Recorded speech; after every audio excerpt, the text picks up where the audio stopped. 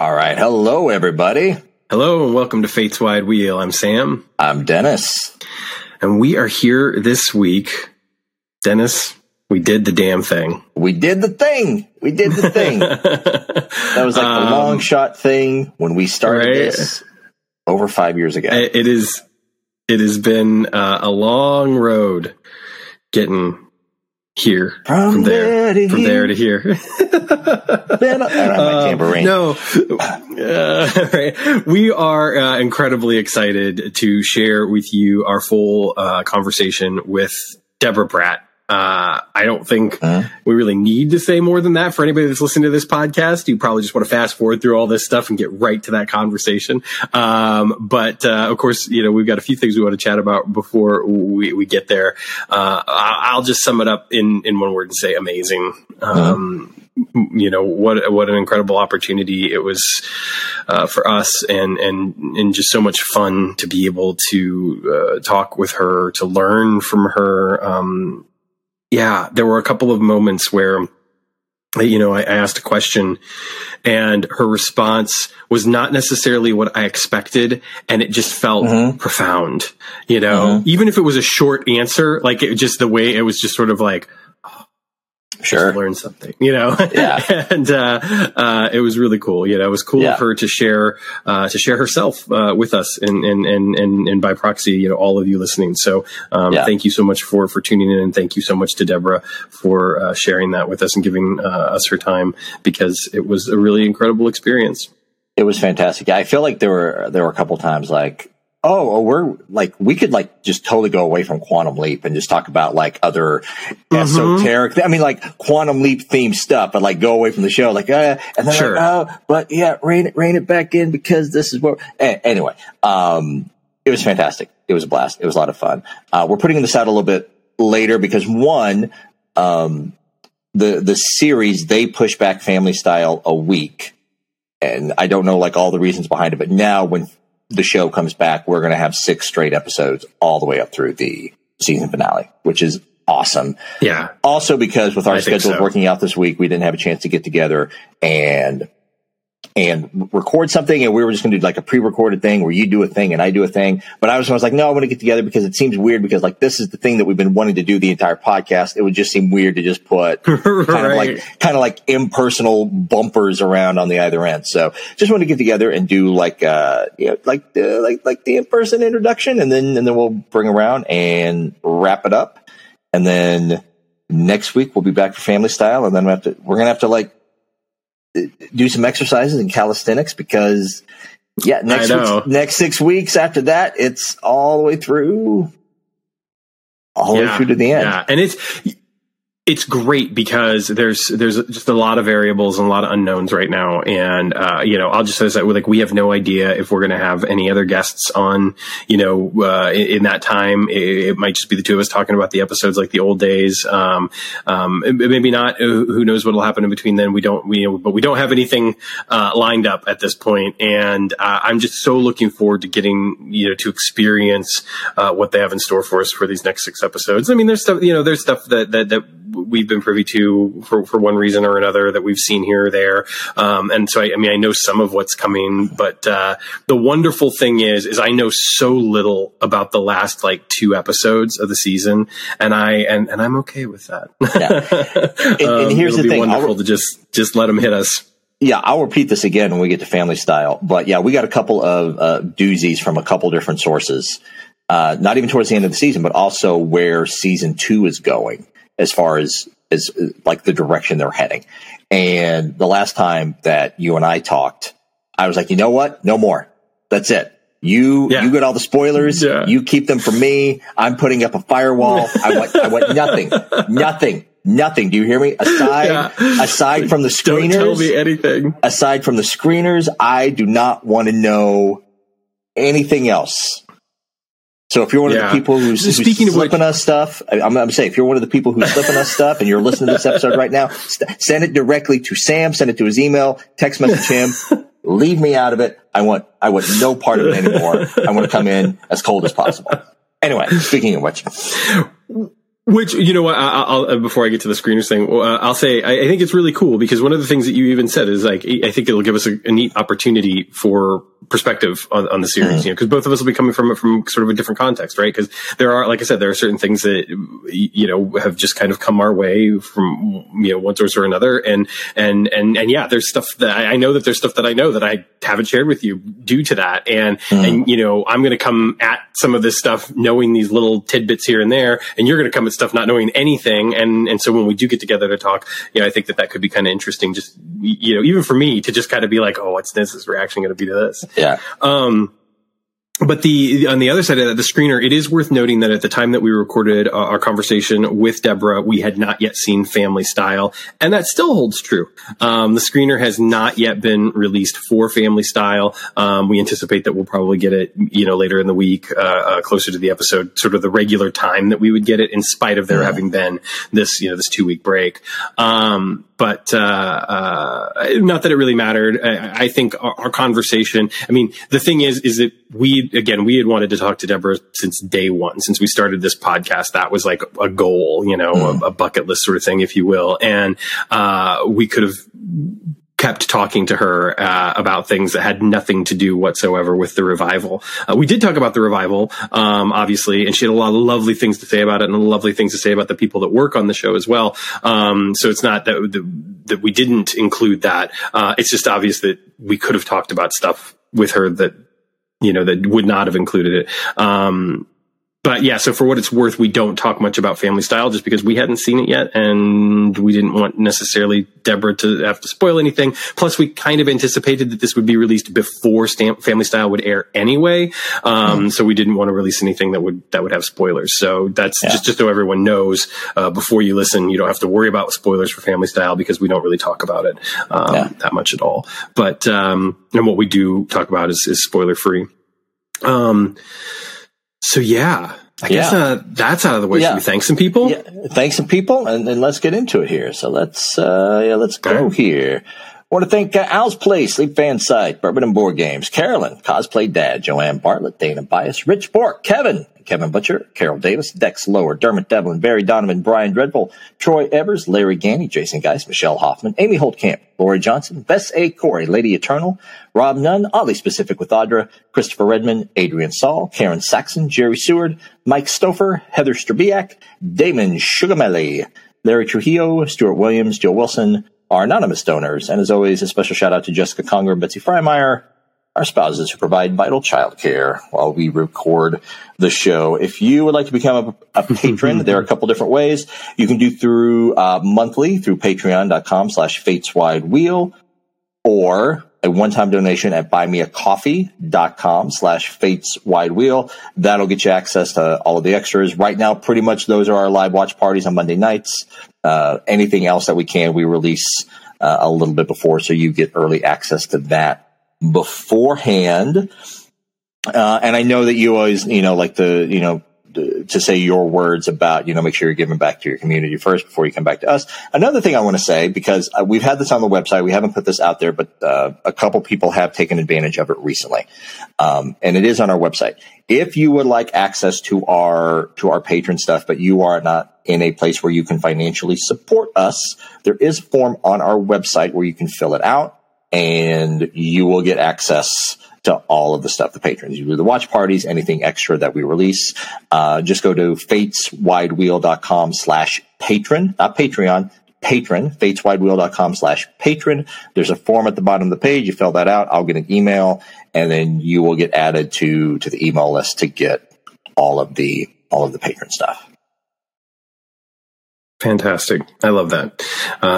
Yeah. And like Dennis said, I always, like to say that obviously if you can give back to your community in any way, do that first. Put right what once went wrong. Be a good leaper, a good fellow traveler. And, we've certainly name checked some causes, before here on the podcast, including like the Trevor Project or Doctors Without Borders. But there are many, many, many, many, many, many more out there, that could use your help, and, they could just be in your own backyard. So, help out when and where you can. And then after all that, you still want to, make sure that we can keep the lights on. We are absolutely indebted to you, and we really appreciate it. It's been something that I have certainly tried not to take for granted at all along this journey, because it's sometimes I'm just sort of like, wow, people still do that. That's amazing. And we are very grateful for it. And it is helping, because there are ways that we have been able to, to use it to improve things already. And we're going to continue doing that as we go forward. And as soon as, my family and I get into our own home, our own place, or with my own setup and everything, we'll see what else we can do. So, thank you all so much, really, and again, just thank you for listening. Thank you for hitting that download button, subscribe button, leaving us a review. It helps, and we really genuinely appreciate it. And to echo Dennis's comments, yes, thank you to our spouses, because I know, today is a great example of just, Jessica just doing everything around here, and giving me a chance to catch up on some stuff and do some things. Obviously at the time we're recording, kiddos are in bed, and she's getting a well deserved break herself. So even a break from me. But it's we're two tired dads who are forever grateful to the wonderful partners that put up with us. Both of us married up. Let's be honest here. Yes,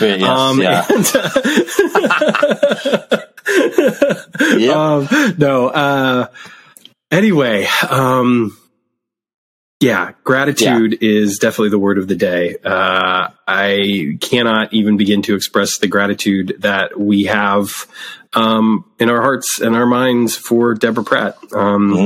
This is something that we talked a little bit about in the interview, and it's something we've talked about on the show many, many times before, going back, 5+ years. And that is that this show really genuinely helped to define who we are as people, and define our moral compass, and taught us so much. And, one of the main reasons for that is indeed Deborah Pratt. And, to have her on the show was just a privilege.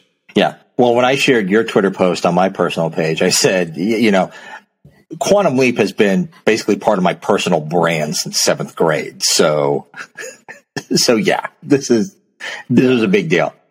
Big deal. Well, I mean, if you are listening to this episode, you know who Deborah Pratt is, but to do our due diligence as podcast hosts, we have a bio that we're going to read out for you here, and then we'll toss it to our interview, and then stick around afterwards. Like, we'll do a little housekeeping. We'll do some, goodbyes, whatever, to ease you out in case you are still listening, and as you are driving down on your commute, or you're falling asleep to us tonight. However, wherever you take us, where you listen in, watch us on YouTube, whatever. That's a nice thought, actually. Yeah. All right, here we go. I'm talking somebody to sleep. I like that. Yeah, nice. All right.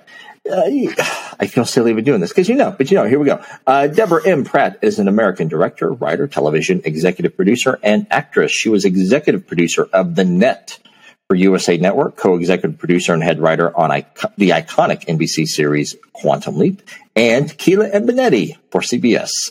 She wrote for multiple television series, including Quantum Leap, Magnum P.I., The Pretender, and Airwolf. She made her directorial debut with Cora Unashamed for the BBC, PBS, and Masterpiece Theaters, The American Collection. She is a 5-time Emmy nominee, a Golden Globe nominee, a recipient of the Lillian Gish Award from Women in Film, the Angel Award, the Golden Block Award, and the 6 BEN Award. I apologize if I'm not getting that right. From the award-winning series Quantum Leap to the internationally acclaimed Masterpiece Theaters, Cora Unashamed, and on the new series, she is, of course, executive producer. And as she says in our interview at the first read through the first episode, she announced herself as keeper of the lore for the new show. So without any further ado, here's our interview with Deborah Pratt. Deborah, welcome to the show. Thank you very, very much. It's a pleasure to be here. It's so wonderful to have you here. Thank you. You guys have been really good. I love that you've embraced, the new show, and it's had a lot of people. It's very exciting to see it finally be reborn and this kind of new format. God, they get to do so much more action than we got to. Absolutely. So. Well, it's funny. One of the things that I wanted to ask you, actually, now that you've especially had the chance to direct an episode, but especially with being on set as much as you have been, according to pictures that we've seen and what other people have told us, what's it like to see the show kind of transform from being almost purely based around Sam's leaps and only seeing what was happening in the past, with a couple of exceptions, to now balancing the story and seeing stuff happening at the project as well as what's going on with Ben's leaps? I find it fascinating in the sense that, and this is what I say to everybody, what I said 28 years ago to the network. I said, truthfully, if Star Trek can do 9 spin-off series and 9 major motion pictures, why can't we? And now I look at Star Wars, who has the Star Wars channel, same kind of thing. And I'm saying, why not? So I'm fascinated with the direction that Stephen Lillian and Brian Windbach took with headquarters. We just couldn't afford it back in the day. We went there occasionally, and it was usually kind of wild and funny and Gushy and, Al and whatnot. But they really have built a whole storyline.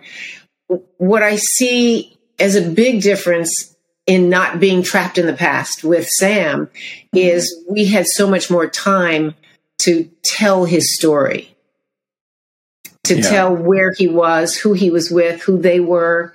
And I missed that a little bit, but I felt like my major contribution was to keep the mythology.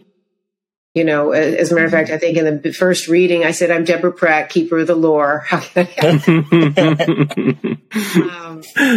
that we stay true to the mythology. And then, and I've said to them, when you want to add other mythology, just make sure it's grounded and doesn't veer too far from the show, because I think our fans are so dedicated. They know stuff. I rely on them. I was on some interview show and I said, oh man, I don't remember exactly what that was. And all of a sudden, like, the chat just blew up with people answering. Thank you so much for being my memory. I love that. And I think that that's something that, has come through when we've spoken to other people, sort of your stewardship of the show, of the mythology of, keeping the spirit alive in so many ways, especially in the time, from when it stopped airing to the continuation, the revival beginning to air, has been very evident. And I can even remember about a year and a half ago, I think it was, when you put out there that there were conversations happening and that it was possible and they needed to know that we wanted it. And I'm just curious, at that particular point in time, where were things? I mean, obviously we know where they ended up, right? We got the pilot, we got the series order, and now we're going to get a season 2. But at the time that you kind of wrote that, was it just those very, very beginnings of conversations, or did you kind of have a feeling that it could happen? It could really, really happen this time? Because obviously there'd been talk before. So I'm curious what your feeling was, a year and a half ago, especially compared to those other times when it might have happened or almost happened. Well, I think once the studio called, it was real. So people are talking and people are sharing ideas, and this could happen. But until Universal calls and NBC is interested, it's not real. Yeah. And they were then at that point, they said, okay, this looks like it's happening. We're starting to cast. And I said, okay, this time I believe you. So, I think you need that validation from the people that hold the rights to make it happen. And so, Don and I both said, okay, this looks like a good group of people. Martin Giro is a fabulous producer, writer, as is Dean Jagarius. And I felt like, oh my God, we really have a good team of people, coming to the table. And then when they started talking about casting, and they said, Stephen Stephen and Brian want to have magic as a central character, and I just went Ernie Hudson. Just Ernie Hudson. Just Ernie Hudson. That's it. That's awesome. That's it. I mean, I just feel like they made a great choice in those folks. I'm curious to know, because like when those conversations were happening, Peacock as a streaming platform was just coming on. And I think both Sam and I assumed that the show would just go straight to Peacock, because like after 30 years of being, you hear things like people in the business like didn't think that Quantum Leap was a marketable title. Was it ever planned for it to go straight to Peacock? And then they're like, oh, this is really good, it's going to NBC? Or do you know like what those conversations were like? I don't. I mean, Martin would be the person to really talk about, or Steve and Brian, Stephen and Brian. But I think because it was an NBC show, and NBC timing wise was losing a lot of their shows, they needed a show that had a built-in audience. Sure. You know, that's a rarity in television. You know, Harry Potter became a book phenomenon before it ever became a series of motion pictures. So to have an existing IP that has a dedicated fan base that's never gone away. I mean, we did 3 conventions when the show was on the air. And then when the show went off the air, the fans kept the conventions going. So I think there was either 7 or 8 years of fan conventions that had I been able to bring the show back, then I think really would have opened some real doors as well. But, you know, things have to happen in their time. Sure. And I think, and I say this, and I really want to be heartfelt about it in the sense that the world needs Quantum Leap to come back right now. Yeah. It's a show that's not on TV. It's about hope. It's about somebody coming into your life and making it better. And I don't think that's anywhere on TV. Yeah. So with the world the way it is and disjointed, the topics being pushed under the mat, under the guise of critical race theory. It's not theory, it's history. Stop trying to change it. Sure. Right. And I think we're going to get to tell more of those shows that made Quantum Leap Quantum Leap. I mean, the first time around, we did the first season, and I remember I wrote Star-Crossed and then turned around and said, I want to write Sam leaping into a black man. And everybody went, oh, no, that's year 3, that's year 3, that's year 3. And I went, I don't think so. I think it's now. This is what the show can do. Let's show them what they can do. And thank Brandon Tartikoff, visionary that he was at that time. He went, she's right. She's absolutely right. So, you know, I got to write him as a woman in that. I got to write him as black, and the show blew up. It really did, because what we discovered, which was so cool, one of Don's assistants, Harriet Margolis, God rest her soul. Well, now you have to remember, this was 1989. Computers were just kind of coming into the workplace. As a matter of fact, I had to fight with Don saying, no more typewriters. We're getting computers. I'm going to keep my typewriter until I showed him how you could edit. And then he went, oh, yeah, I got this. Harriet came in and said the next day, you got to check this out. I found these people in things called chat rooms. And it was like the water cooler. And people would so we started going into the chat rooms after the show was, aired, and listening to what people liked, listening to what they thought, listening to where the conversation was, where somebody might not have agreed with somebody else about, a political turn that the show had taken, but they talked. This is the other thing that's not happening in this world right now. And so if Quantum Leap can bring that back as well, I got chills just thinking about all the division in this country alone, but in the world, it's a great opportunity because what people don't understand is the show's never gone off the air, ever. And I get people of all ages to say, oh my God, I love Quantum Leap. I watched it with my parents, or I watched it with my sister, or our grandparents. And then we would just like get together and we would talk about it. My parents would talk about the history that they experienced at that time, or my grandparents would talk about the history they experienced about civil rights, about women's rights. And that to me was the soul of the show. Absolutely. So many questions. You answered a couple that I was going to ask without me even asking them. But we talked to Shakina last week about Let Them Play. And one of the things that Dennis mentioned, and he compared it favorably to Color of Truth, appropriately enough.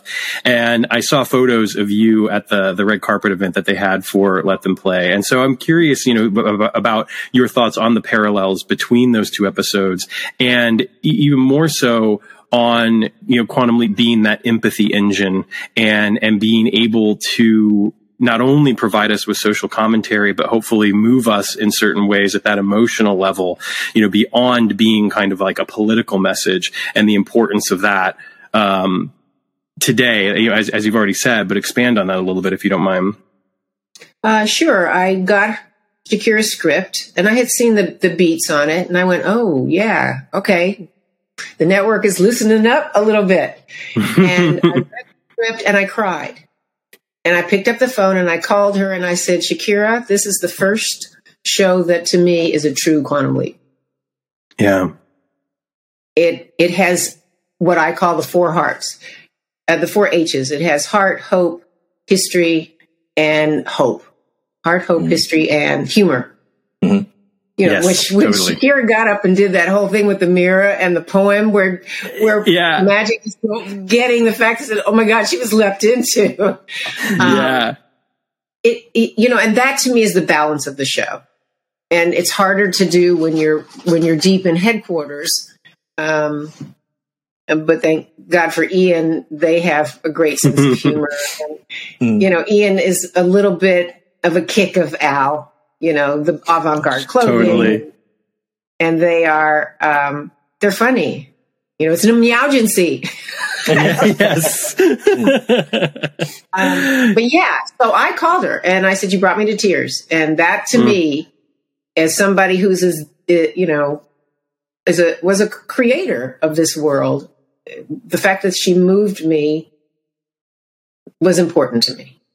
Yeah. And I think we're getting more of that. And truthfully, everybody that's seen the episode I directed that Adrita wrote has said they love this episode. This is their favorite episode. Because it's about family. It's about food. Oh my God, it was like so much fun when I read the script. I went, oh my God, I get to do Chef and the Bear.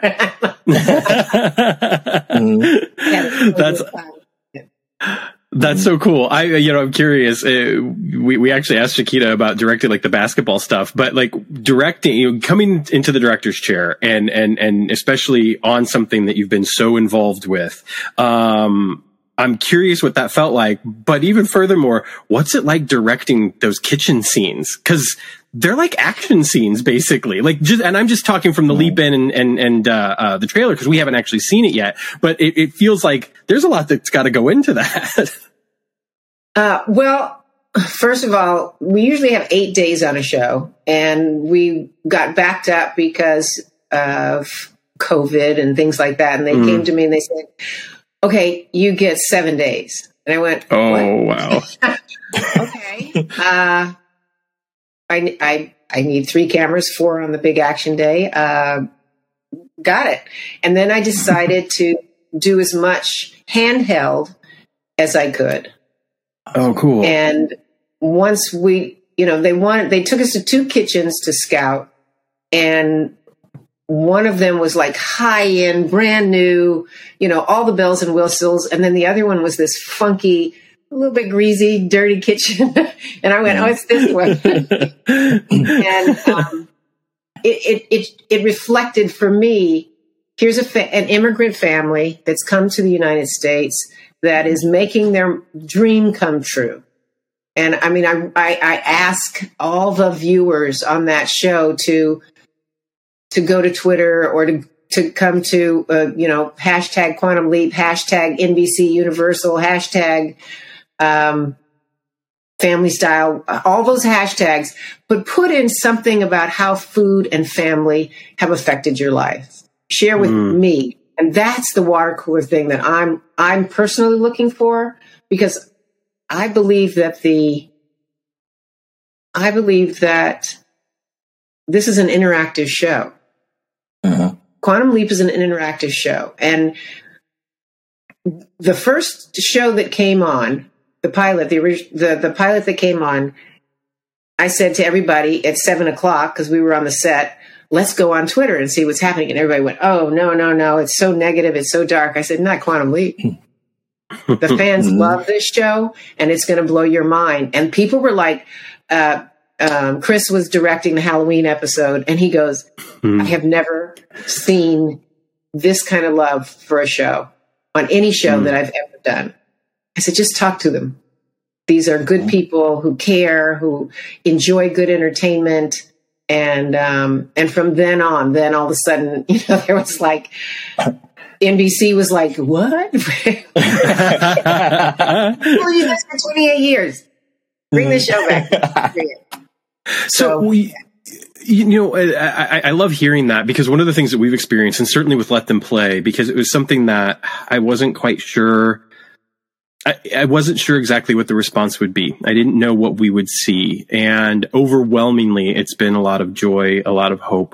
People have been moved by it, which is something that I'm, grateful for on a personal level. But like the number of sort of hateful or bigoted messages that we received, I mean, it's so far outweighed by all the positives. And I think that that's something that the fandom has really rallied around the show, especially as it's gone on. I'm curious as to what you would say to the people, to the naysayers, to some of the people that have had criticisms about the show, especially those that might just want it to be a regurgitation of the original series, of what was done 30 years ago, as opposed to what's being done now. Well, I think people are allowed their opinion, but again, it's the water cooler. It initiates a conversation even with yourself. I remember looking at Twitter, and some guy went, nope, women's sports should be women's sports, played by women. And that's all he said. And my first thought was except for it's really hard. I got to admit it. It's really hard for me to watch the show and tweet at the same time. I'm not good at it. I got to figure out how to do that for me. But the point was, he watched it. Uh-huh. So, we all have questions about the change in society and the change in our in our destiny as a species. We're on the verge of either evolving or devolving right now. As a futurist, I completely believe that we're in hard times, no question. And if we don't kind of unify and get it together and start talking to each other, we're going to de-evolve. Versus if we come together and start communicating and start trying to figure out and understand what's happening, we can actually evolve as a species, which we better do quickly, because AI they're biting at our tails. So we really need to understand who we are and what we want, because with singularity heading our way, I think we have to be ready. And we have to be unified, or we won't have the world that we want. And I think Quantum Leap represents a lot of that conversation, at least a conversation that we need to start having. What are the morals behind AI? What are the laws behind AI? And we haven't even figured out what are the morals and the laws about, getting pulled over by the police. if you're living while black. Yeah, sure. And so I think those are the stories that need to be talked about from today's sensibility. And that's what Al, Dean Stockwell, God rest his soul, was so incredibly good at, because when I had Sam leap into a black man, he had experience in the civil rights, and he talked to us about his experience, and I wove it into the fiber of the show. So it was really his experience that I was bringing into the storytelling, and I think it made it so real. And here we are 30 years later, and we're still kind of having the same conversation, so it needs to be had again. Yeah. And we need to stop being afraid.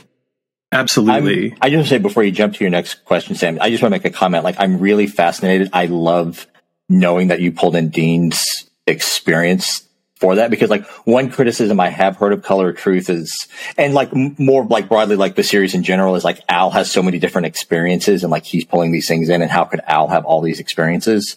And specifically with Color of Truth, I've heard some people criticize the episode like it's a stretch that for Al would have had that information.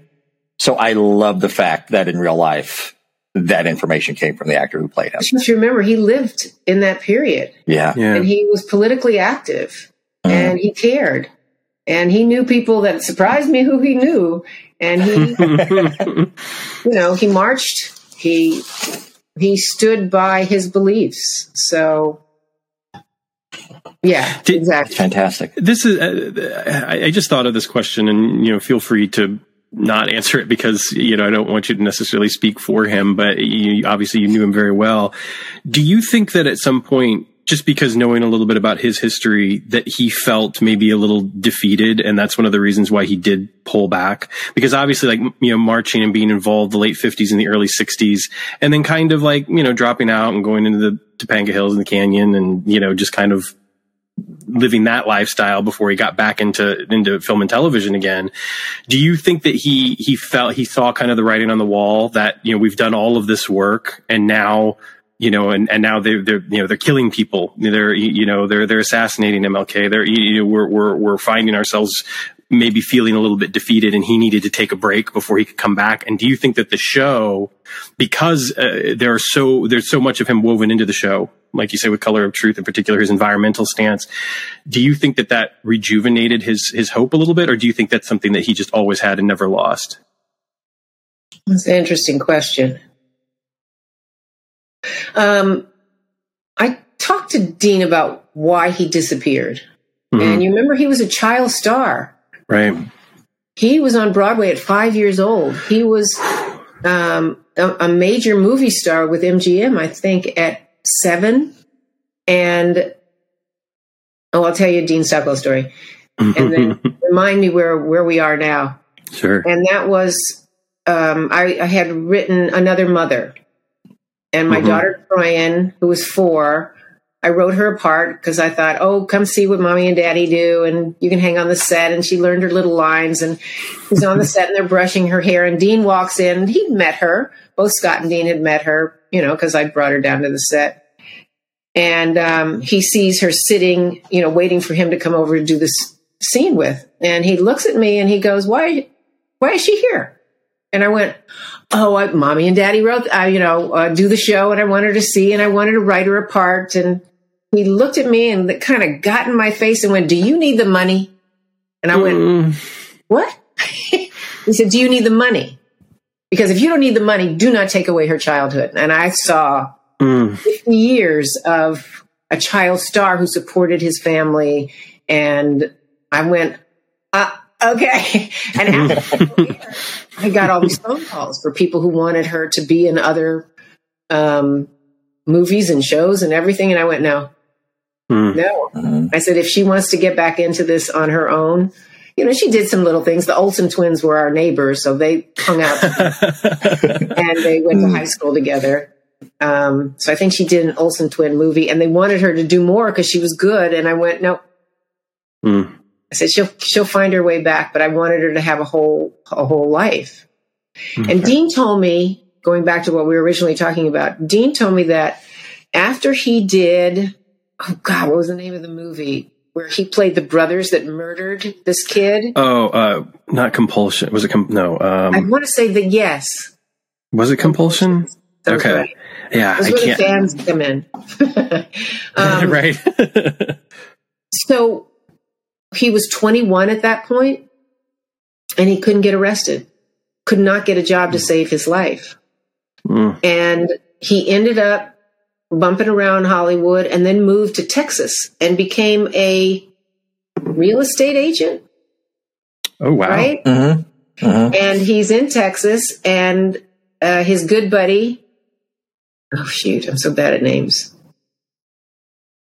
Who did Blue Velvet? Dennis Hopper? Oh, yeah. Not Dennis Harry Hopper. Dean Stanton. David Lynch directed it. David Lynch. David Lynch. Okay. What are you doing here? Come be in my movie. And he did that. And then from that, he did Married to the Mob, I think. And that's where we found him. Yep. And he walked into audition with Scott, and the chemistry ignited the room between the two of them. There was no doubt this was Sam and Al. No doubt at all. So I think he got rejected by the Hollywood community. As good an actor as he was, as young as he was, transitioning from child star to adult star is probably one of the hardest things, people have to do. And he was so grateful for the job and professional. He was a dream. He and Scott both were a dream to come to work with every day. And they played with each other. The set was joyous. And when I met, Raymond Lee and Caitlin Bassett and Mason and Nanrissa, I said, especially to Ben, I said, you're number one, the first, Asian American number one ever in history. I said, but the tenor, the tone of this set is on you. If you walk in here and you've had a bad day and you don't want to talk to anybody, the whole energy will be affected by everybody on this set. But if you walk in and go, hey, everybody, new day, let's get started. Oh, hey, so-and-so, how's your mom doing? Oh, did the baby come? And it's family. And he and all of them nailed it. We talk to each other no matter what you do. If you're a PA or if you're show running, everybody's part of this family. And I think the first day of shooting, I got donuts and coffee for the whole class and everybody. And I had a sign. I didn't have my signs with me. I had signs made up, stage 40. These were brand new stages. I don't think Universal's built new stages in 75 years. And they gave us these two brand new stages. One, I'm sure, is already haunted because and the light up in the rafters will just flash and go on. And everybody goes, okay, wait a minute. We can't do that. Can't figure out why or what's happening. It doesn't happen all the time. Yeah.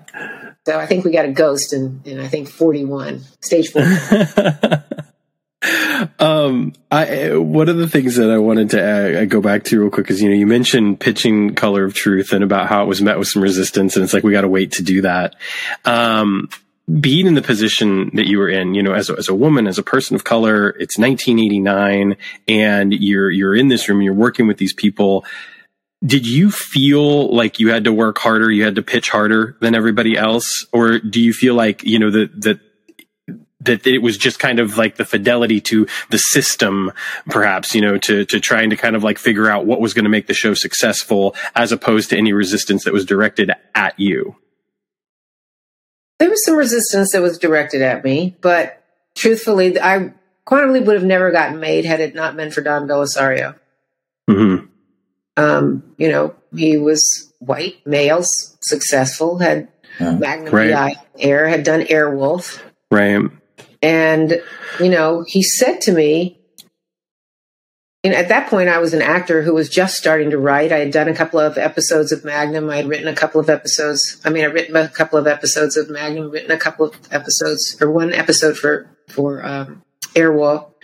And he said, let me teach you how to be an executive producer and a creator in a town that doesn't see you. And I thought, okay, and we made a trade-off. And when I said, I have this idea and it's pretty quirky and pretty weird, he kept looking at me like I was from another planet. And then in the middle of the night said, I get it. I get it. Because I said time and space is limited. So a fourth person can't jump into the room with the three of us. Somebody's got to get knocked out. And the way quantum particles work is once they come together, clash together, they're always connected. And so you share history. But the energy of who that person is stays in place. And other than children under 5 and animals who see the truth of who you are, which is why I wrote Another Mother, people around you believe the image that you project of yourself. So it was pretty quirky idea. And when we went into Brandon Tartikoff's office to pitch it, he said, okay, there's something here. This is really good, but I got to think about it. So about 2 days later, he called and said, come back. Can you come back into the office? And yeah, it's a major TV deal. He went into his office and he said, okay, pitch it to me again. And this I tell to writers because I thought it was the best learning experience I've ever had. He said, pitch it to me like I'm 6 years old. And then we did that. And he said, now pitch it to me like I'm 80. And once we did that, he says, oh, okay. I got to think about it. Let me call you. I went back 3 times because it was such a unique show. And he said, I don't have anything to put with this, but I can't let it go. The idea of an anthology is scary. Yeah. But I think the ability to do storytelling that's not procedural. It's not a cop show. It's not a doctor show. It's not a lawyer show. It's got this mix of any story you ever want to do, you can do. And I said, that's exactly right. I'm sure we had said that like 10 times. Yeah. He got it. And he said, green light, go write it. Let's do it. And I'm glad he did. I'm very proud of the show for that reason. And many more. Yeah. Well, thinking about the way that the show can tell so many different kinds of stories, and that I feel like the revival, initially, I think that there were some fans that were skeptical of it being able to do that still because of the way that we were intertwined with the, this new sort of myth arc that the show has and going back to the project in the present day. And would it still be able to do those things? And I think that certainly it didn't take long for that answer to be a resounding yes.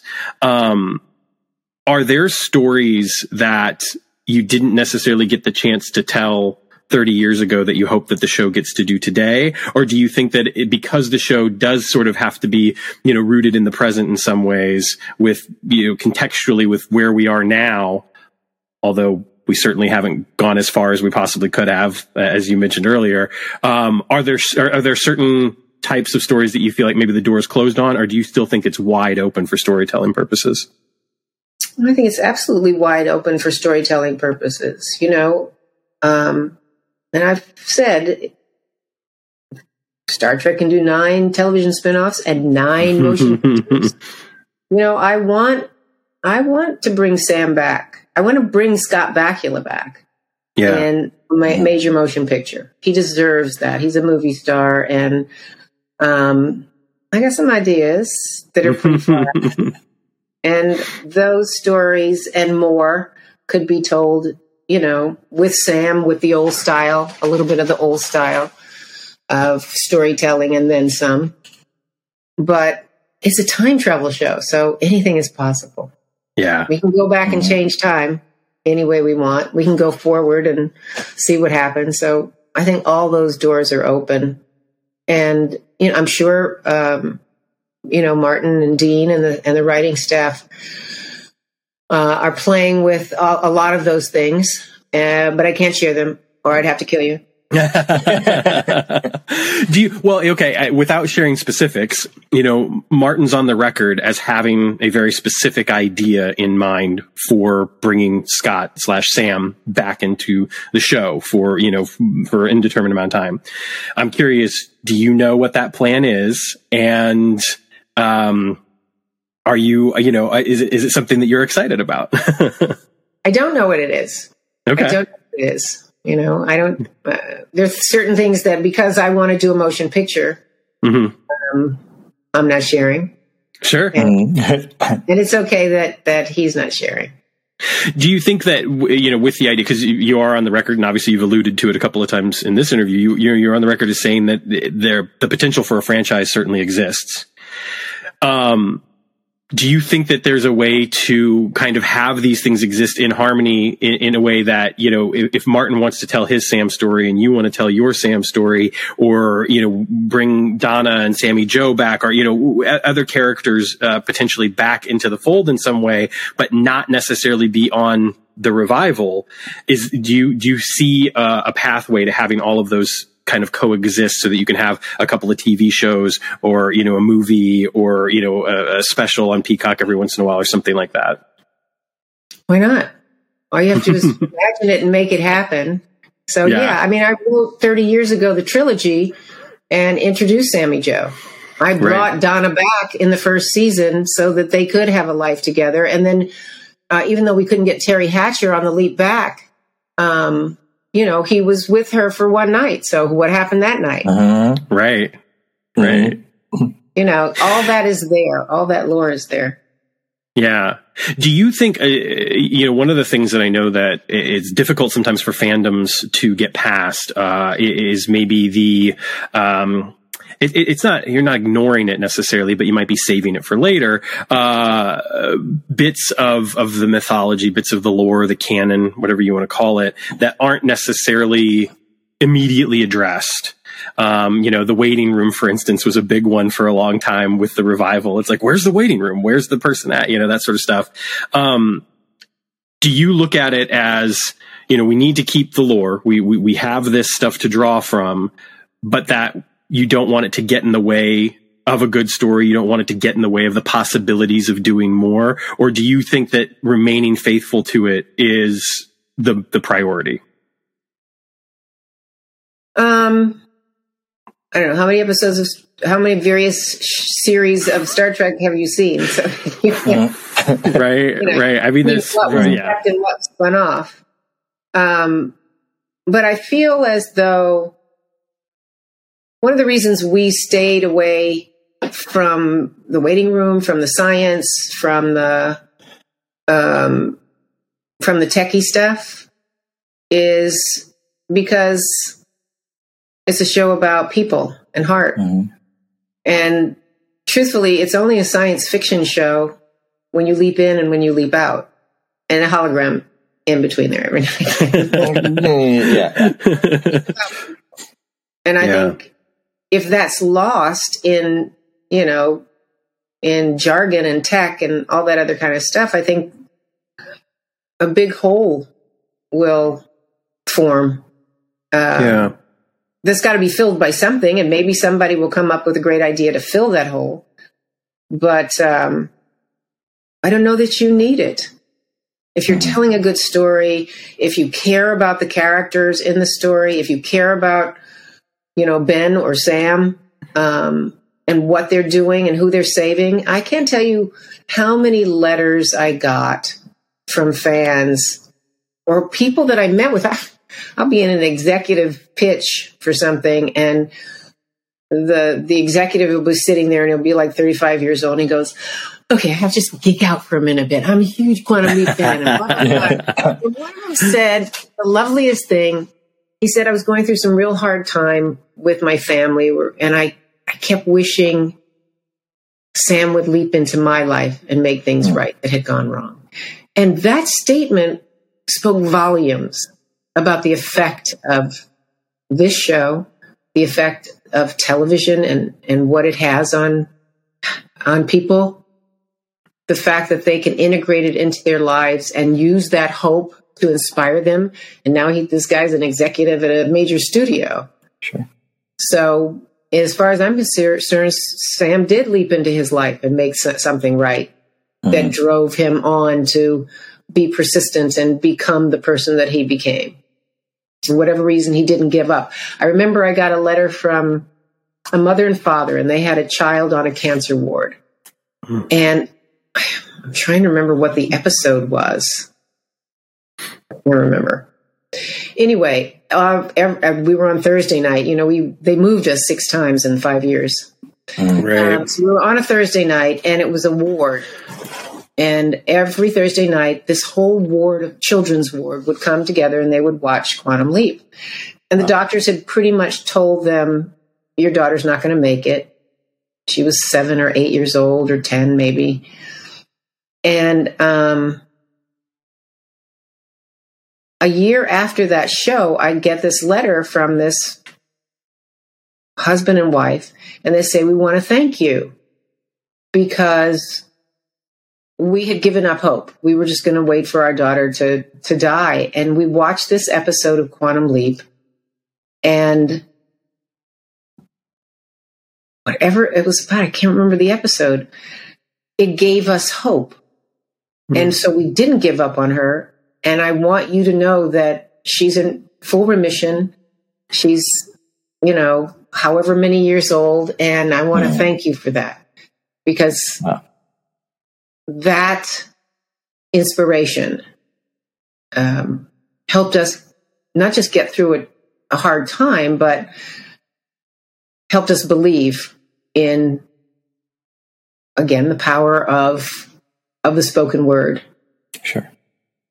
And that it can make a difference, so much so that it could save a life. That's, that's the passion of Quantum Leap and the heart of Quantum Leap, that you can change history. Absolutely. And I think that, sorry, I got a little emotional there. I think that one of couldn't tell that story for years without crying. So I just think that, one of the things, and I think Dennis feels similarly to me, and it's probably one of the reasons that brought us together to do this show, 5.5 years ago. But thank you for doing it. We both, you're welcome. Thank you. We wouldn't be doing it if it wasn't for you. Is that we both have experienced that too. That idea that, like, wouldn't it be great if, Sam could have leapt it and changed this one thing for us. And we've been moved by the show in many, many ways. And I think that the latest episode, Let Them Play, I genuinely got the feeling, and a lot of people have shared this, that it was the type of show that really genuinely could save a life just by making people feel seen. The new, the revival, one of the beautiful things about it is the level of representation. We've literally seen episodes where there hasn't been one white male speaking role, paging Dr. Song, for instance. As you mentioned earlier, Raymond being, the first Asian American male lead, for a show of this nature. And, I think that it's been incredibly important, and it's affected me.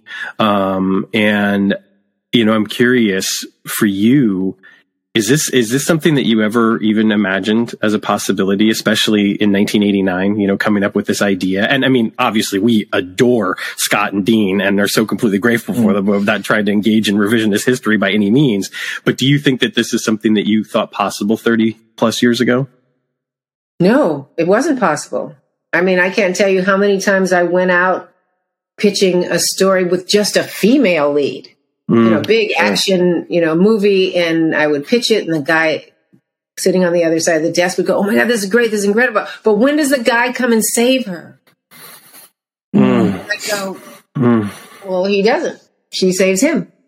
I wrote a piece that a major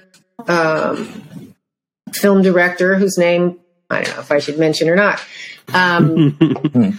read it and said, "I've got to do this." And it was a historical piece with a black lead.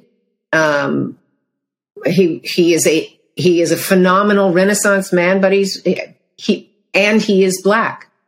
And the director said to me, yes, I absolutely want to do this, but you have to rewrite the lead character white. And I went, I can't change history. This is a real person. And he went, what? Sure. I said, this is a real person. There is documented information, not just about him and his family and things. And he just went, I don't know how to do it. I don't know a star that's out there that could open this movie. And so I recalled his last mega success. And I said, the star that you made on blah, blah, blah, blah, blah, was nobody I knew until you made him a star. So why can't you do that here? And he like totally backed off. So yeah, it's been a challenge. You know, even after Quantum Leap, I did the net, and it was a fight every day to get my ideas through. And I have said, you know, a couple of times, I just recently said I was honored by women in media, and I looked out to the people that were there and the audience that were there, and for the most part, I was speaking to the choir, as they say.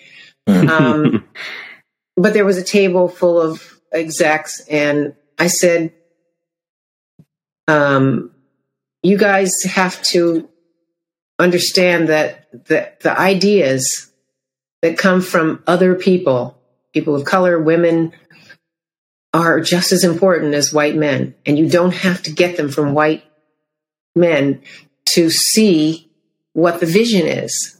And until you change that mindset, you're missing out on some fabulous stories. Yeah. So do they hear it?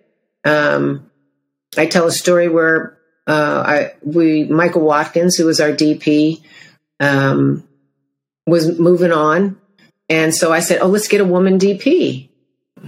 And I go looking to try and find one. And I find a list of 4. And I'm walking on the set, and I hear 2, I don't know, they were grips or camera or whatever, camera. I hear one of them say, what does she mean she wants a female DP? I'm not taking direction from a monkey. And I said, you're fired. Get off my set. And I felt like I had done the right thing in that, but I got all kinds of calls saying you can't fire someone for that.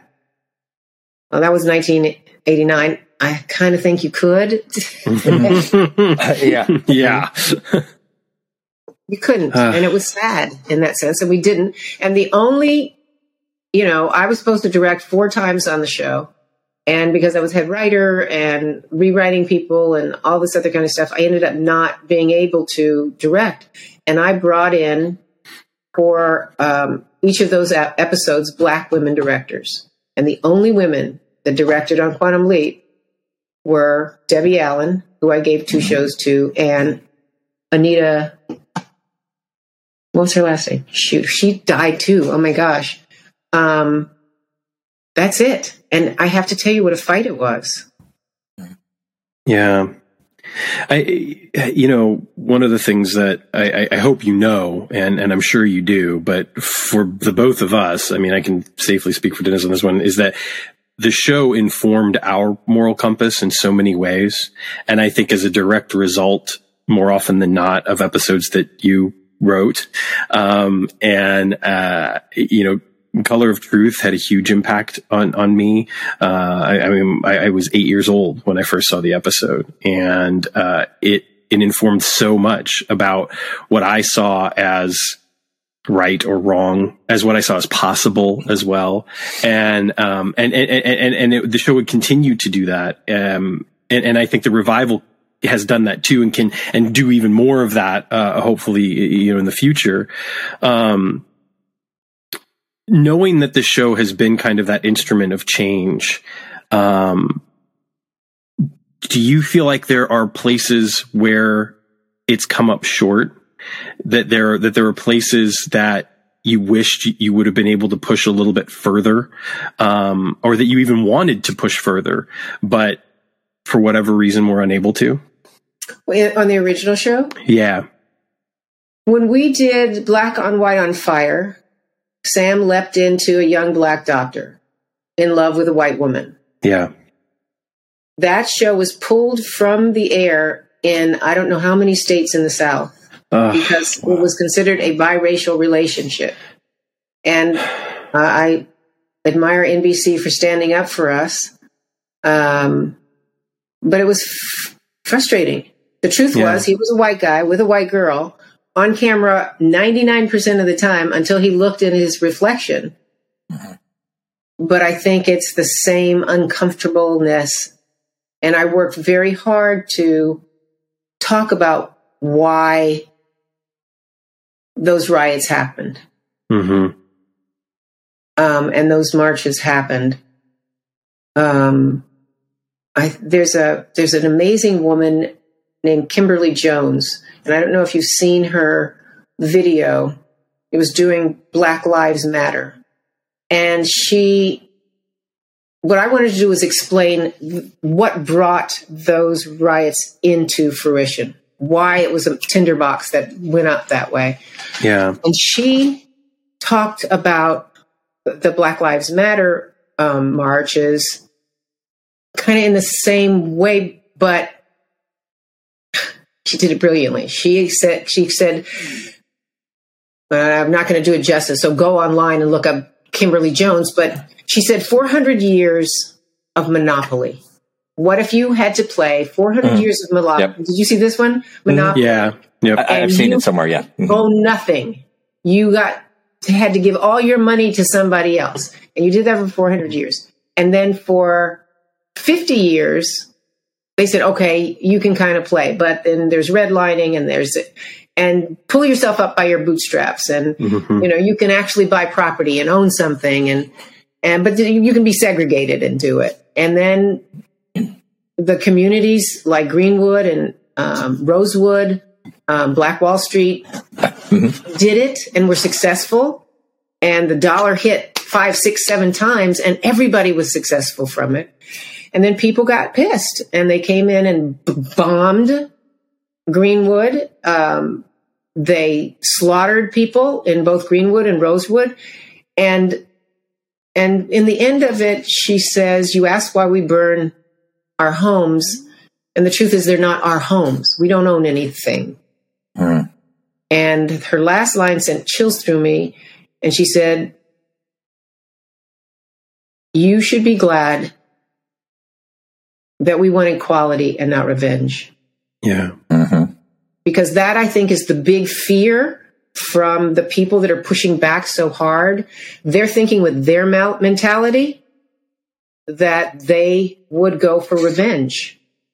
And as a culture, if you look at what happened to apartheid, the forgiveness trials and all that kind of stuff, it's a different mentality. And it could, again, I go back to evolve us as a species.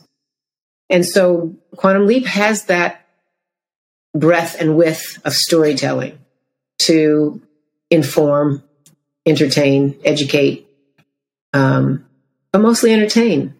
And then you take from it what you want. And we really respected the audience to lay out both sides of the story.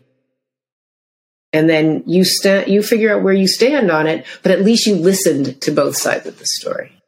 Yeah.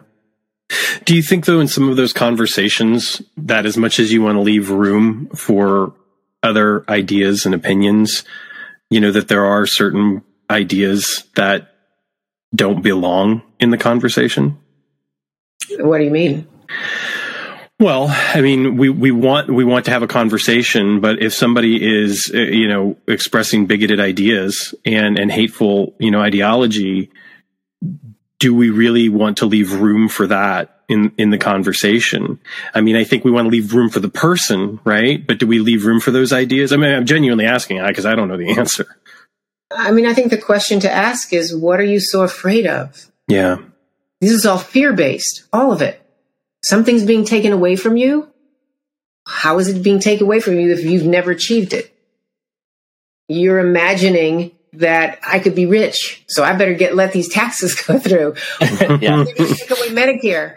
Yeah, okay, well, that's really only Obamacare. It doesn't affect me. Yeah, it does. Yeah. If you're living below a certain line of income. so I think it's re-educating or educating people to understand that social services are for society. They're not for the poor. They're for the middle class that's waning and dwindling. I don't know how deep down that road any show gets to go. Mm-hmm. Because studios and networks have to be, especially networks, have got to be very on an even line. So for us to, even back all those years ago, push that boundary for the conversation, I thought was very impressive and very important. And I think that Martin and Dean and Shakina did it certainly on Let Them Play. Yeah. They pushed that boundary. And, some people push back, and that's okay. As long as you don't put hate on it. Just say it's not something that I understand or can accept or fits with my ideology. That's okay. That's who you are. Now you know who you are. I know who you are. And come back next week.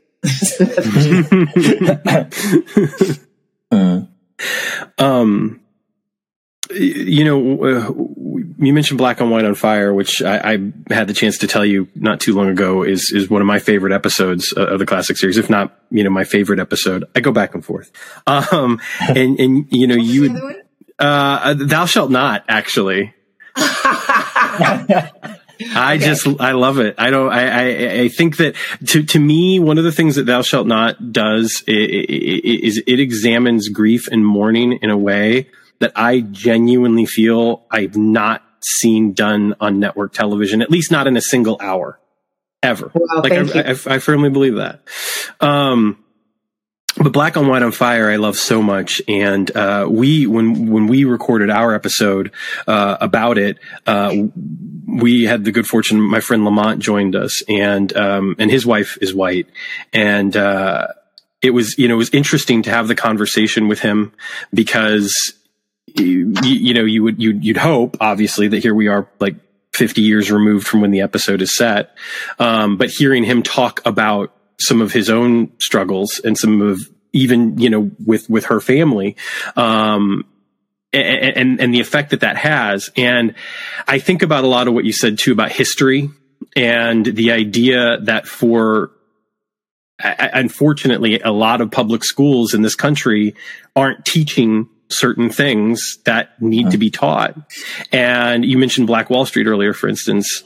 I was ashamed and mad at myself that I didn't know what that was until about 4 years ago. And I just thought, how is that possible? How did I not know about this? And it's the reason why I've always contended that, history is history, and we can label this Black history. We can label this LGBTQ history, but it's all ours. We all have to own it, and we have to own, our place in it. If we're going to learn from it, if we're going to be able to have those conversations. Yes. And that education is so incredibly important. Black on White on Fire, getting back to that, you had told me that you had originally written it as a play.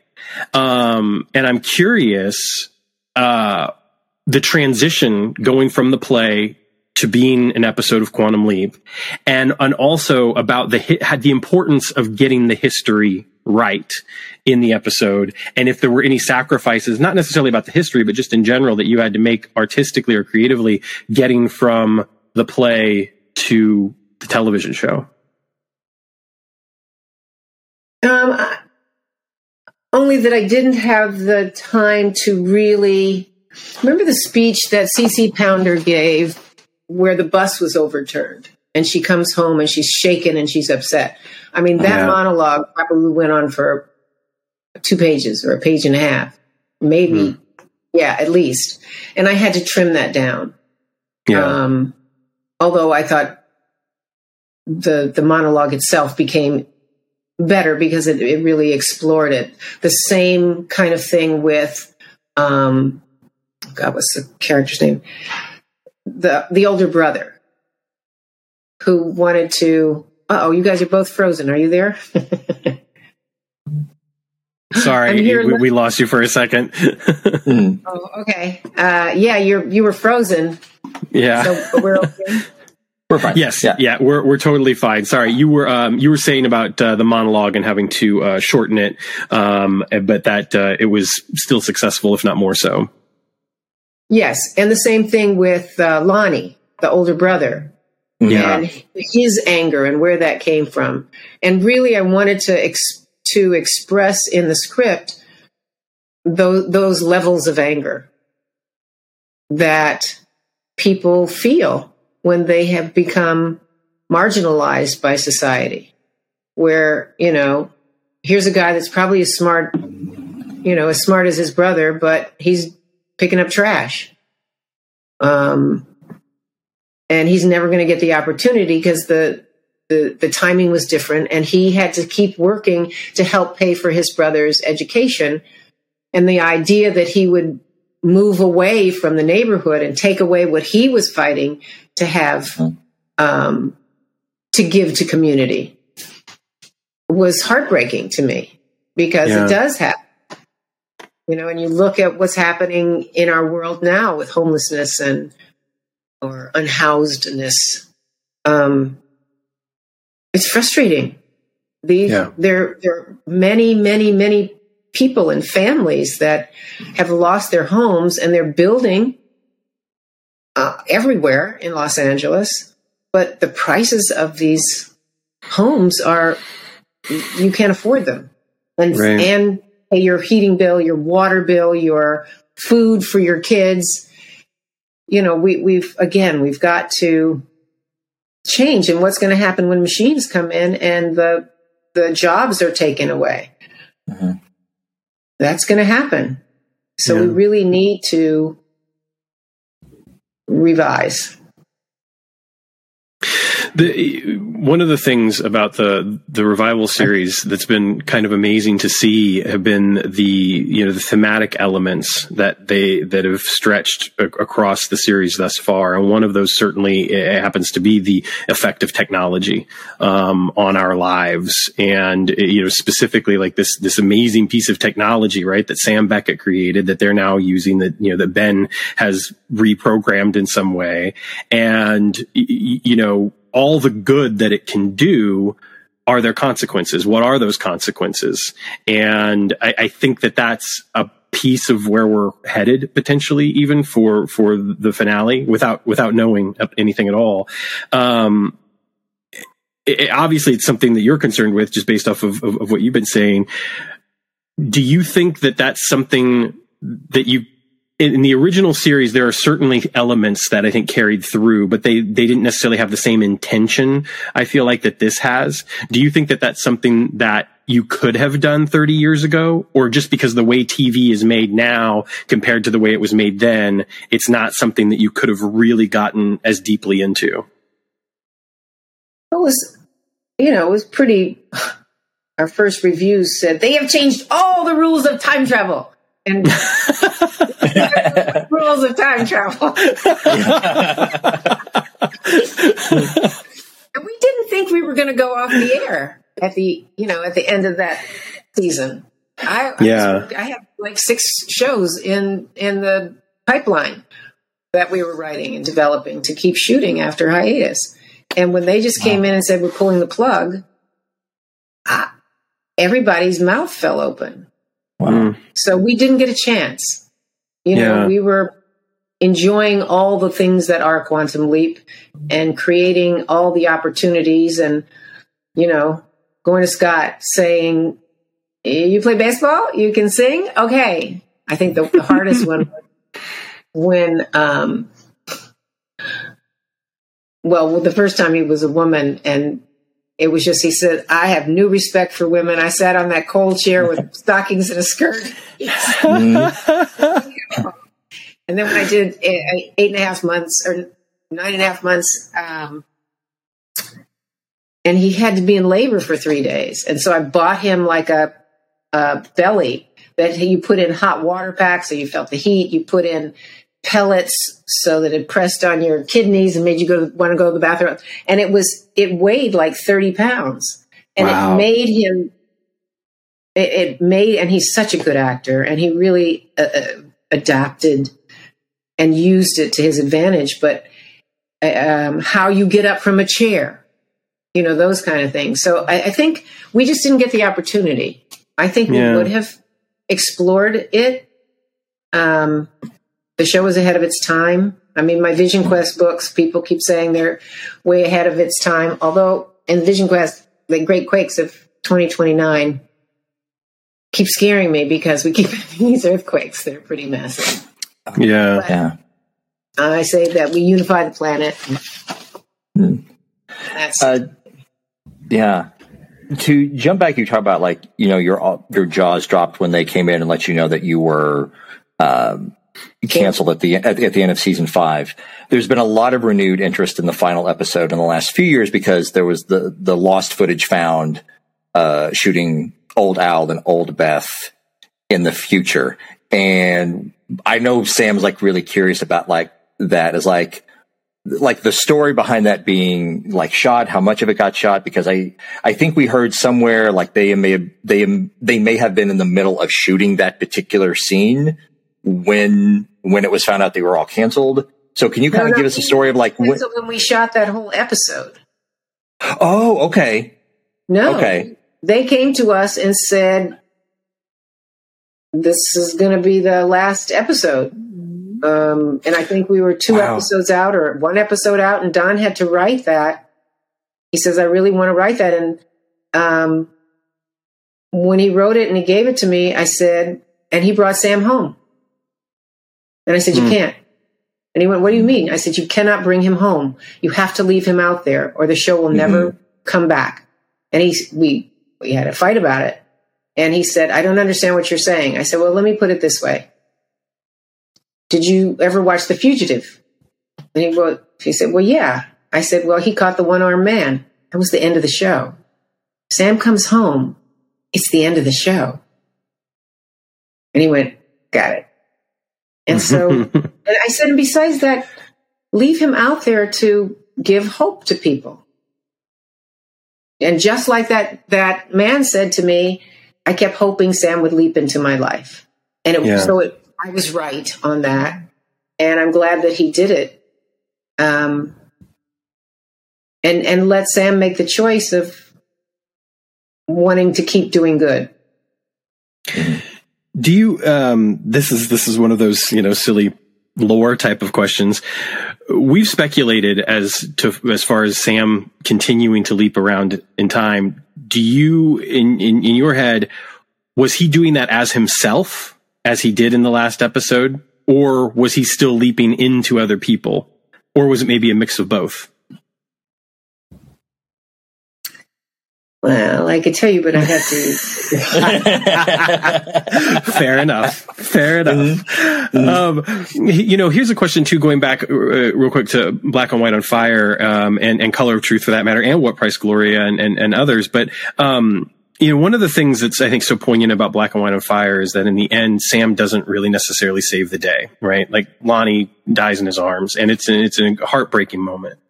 In What Price Gloria and Color of Truth, like he still saves the day in those episodes. How do you sort of contend with and we've always tried to contextualize the episodes based off of when they were set, when they were written / aired, and then where we are now today. So thinking about that, what do you say about the idea that maybe Sam was kind of playing into that white savior trope? That here he is, coming in to save the day, make this black man's life better, make this woman's life better. Because I'm very curious as to what you think about that, especially knowing that you wrote those episodes. And in my mind, it's not something that probably would have really been thought much about in 1989, but obviously it's something we think a lot about in 2023. As a black woman, I absolutely thought about it. But the reality was that's how I could get my stories told. And the stories were as important. And that's why Sam didn't always save the day. And if you look at What Price Gloria, I specifically wrote that ending was after he saved the young girl from jumping off the ledge, he went back in and taught a lesson to this, chauvinistic jerk and said, I'm a man. And to write that, I went to the male writers and I sat them down and I said, tell me an experience of what it is to be a man that a woman would never know about, never understand about. And I used them. I absolutely use them. The idea of having a permanent erection where you have to carry your books in front of you so that nobody knew. Certainly not in my experience, but and Scott did it so accessibly and brilliantly, and when he threw the baseball, took the donut and threw the baseball, and I thought, here's an opportunity to show the difference of men and women. So it's again, you get these opportunities in this show. Yeah. You just do to explore the other side, the other sides. And I think more in this show than, and again, we were on for 5 years, so we had the time to do it. The opportunity for Sam to really walk into the shoes of someone who was being affected by the problem. When he leapt into the black fighter, he wasn't the one with the problem. It really was the brother. Right. So it's tangential when you go in that direction. And he plays a lot of women the second half of this first season. So poor Ray walking in heels and experience. They've been very kind to him as far as I'm concerned. They've given him kind shoes, I think, until he gets to come fly with me. And then I said, he's got to be in stilettos. He's a 1970s airline stewardess. And it's hard to walk in those shoes. You got to walk on your tiptoes and look like you're gliding on air. So, again, you guys you get new respect when you have to walk in those shoes. Absolutely. Yeah. I mean, well, it's funny because Dennis and I both have a background in theater, and I don't know about Dennis actually, but I've played a woman a couple of times and have worn heels and dresses and stockings and everything else. And it definitely, it lets you know. One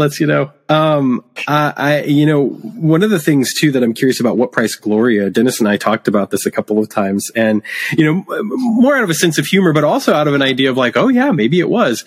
What do you think happened when Sam leapt out and Samantha Stormer is left there with this man who has been, a threat to her, and now, she's in the room with him? How much does she realize about what's just happened, that she's kind of given him this lesson? Do you think that she was in any danger? Do you think that guy is just completely like shut down now and is never going to bother her again? I'm curious about that. I can't remember if we had a follow-up where Al said she's now running the company or she's an executive or something like that. I want to say that I believe so. Yeah. Yeah. She profited from it. And became successful based on the ideas that Sam put forward. Don't build a bigger gas tank, build a smaller car, because he's in the present looking at what's happening to gas prices. Right. Back then, not what they are today, but So there was a wrap up, as I remember. Yes. You're absolutely right. There was. Like I said, those are the types of things that we get to muse about on the podcast sometimes. Like, what happened after he left? Like, I wonder what happened when, so-and-so let back in and they were in this situation.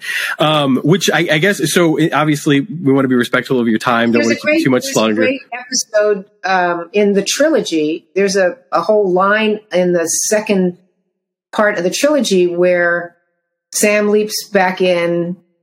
the third part of the trilogy. And he says that, or she says, Laura, what's her name? Laura Harding says, "Oh yeah, we never got married. He ran off to Hollywood to write a book about some alien or, so I covered it in the sense that this is the whole waiting room. That was how I dealt with the waiting room, that he had shared memories of something, and he sees, that waiting room, which was very futuristic, and he thinks he's been abducted by aliens and goes to Hollywood to write a book. So, there were tidbits of what we could do. Right. Well, and that's honestly, that stuff has been very, fertile ground for us, because it's the type of stuff that we like to think of, all the time and chat about on here. But I am curious, since we have you here, a little more specificity, dreams. One of the things that I think a lot of fans love about dreams is the idea that the person that Sam has leapt into having their memories and kind of seeing things through their point of view. And of course, with Lee Harvey Oswald, the idea that Sam is taking on some of those personality traits, taking on his persona during that leap. I'm curious as to how much you think the leapee remembers about what happened while Sam was there when they get back, or if they don't remember any of it, and also how much Sam kind of carries with him after he leaps out. Because obviously we saw instances of him not really remembering previous leaps, or, with the Swiss cheese effect and everything. So I'm just kind of curious as to, how much of that was something that you wanted to maybe explore more, or where you think that kind of lands for the leaps and the people that he's leapt into. Well, we really couldn't explore it more, but I thought they did a really good job in the Bounty Hunter episode where Magic tells a story about being leapt into. Yes. Yeah. I thought Ernie Hudson did a brilliant job but he said very clearly, I'd missed 2 days, but I knew something had happened and I didn't know what it was. And when I started to pick up the pieces and put them together, I found this project. So obviously there's some memory that you have of whether just you're missing for 2 days, but and we did it again in Shakina's episode, where the constant drawing of Ian's face. So there's something there. So somewhere, somehow, in their memory of that cross leap, when Ian leapt into that character, somebody got to look in the mirror to see who they were, and it wasn't their face. So we touched on it, but again, it's not the core, it's not the heart, it's not the soul of the show. Sure. But sure, people ask those questions, and also we respect the audience enough to want to be creative and imagine what would happen. And to me, that makes it interactive. Yes, absolutely. I mean, honestly, that's one of the things that sometimes, again, taking part in that conversation in a very different manner than some of the stuff we were talking about earlier. But one of the things I love about the conversation around the show, both the classic series and the revival series, is that, there are things that are left as question marks. And I think that that's okay, because it does give us the opportunity to use our imaginations, to engage with the show, as opposed to just sit back and let it happen to us. And I think that that's key for art, is that you have to engage with it. I'm curious. One of the things that I sometimes say, and there are a few episodes, none of yours, that I'm aware of. I don't know which ones that you necessarily did rewrites on or whatever, but there are a couple of episodes of the classic series where I feel like the leap kind of happens to Sam, as opposed to the, Sam happening to the leap. And I'm curious kind of like, what you would make of that, as far as him being more passive. Because I feel like one of the hallmarks of any great episode of the show is that he has to be, an active participant in the events, and that there are a couple of episodes where he does feel a little bit more passive, and it just kind of feels like everything's happening to him. And I'm not as engaged with those.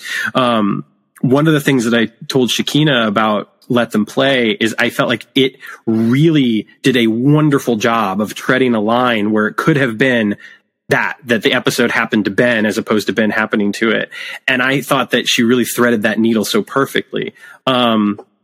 don't necessarily know exactly what my question is here, to be completely honest, but basically, what is your opinion on that? What do you think about that as far as, the difference between the leap happening to Ben or Sam as opposed to them happening to the leap? I personally like it when the leap happens to Sam, but, when we did Jimmy and we had him leap into, there's a new term for challenged. Intellectually disabled. I think that's is that the new term? The term now, yeah. Again, we walked a fine line, but he had to navigate that.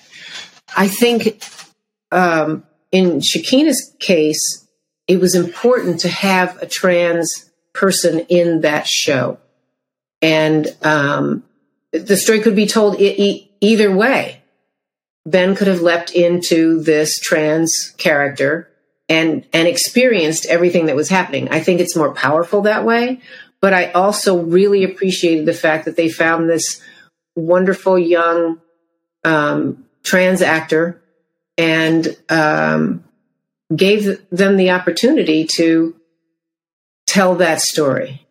So there's a time when, you make that choice of what's more powerful and what's more important. But I have said when I talk to the writers, anytime that Ben leaps into the person that the story is about, it's just going to be more powerful for me. Yeah, sure. Invested in a different way. Absolutely. I mean, I think that's absolutely true. It's interesting because, I think shock theater is kind of a good example of, Sam not necessarily having a lot of agency, just due to the nature of that leap. And yet it's an incredibly powerful episode. And I think a lot of that comes from the fact that the relationship between Sam and Al is just so key to the heart and core of the classic series in a lot of ways. And seeing what Al struggles with, trying to connect with Sam and not being able to. Was there ever any thought given? And it was played with a couple of times, like with Honeymoon Express and then with A Leap for Lisa, of stretching that relationship out even more, of putting more obstacles between, Sam and Al being able to connect? Or was it just because that was kind of necessary for the show to kind of run, the vehicle to kind of operate? They were the main components, that you couldn't do that?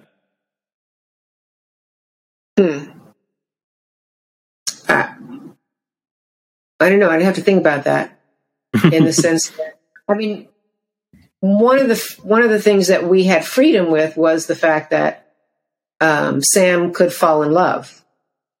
And this show, he's in love.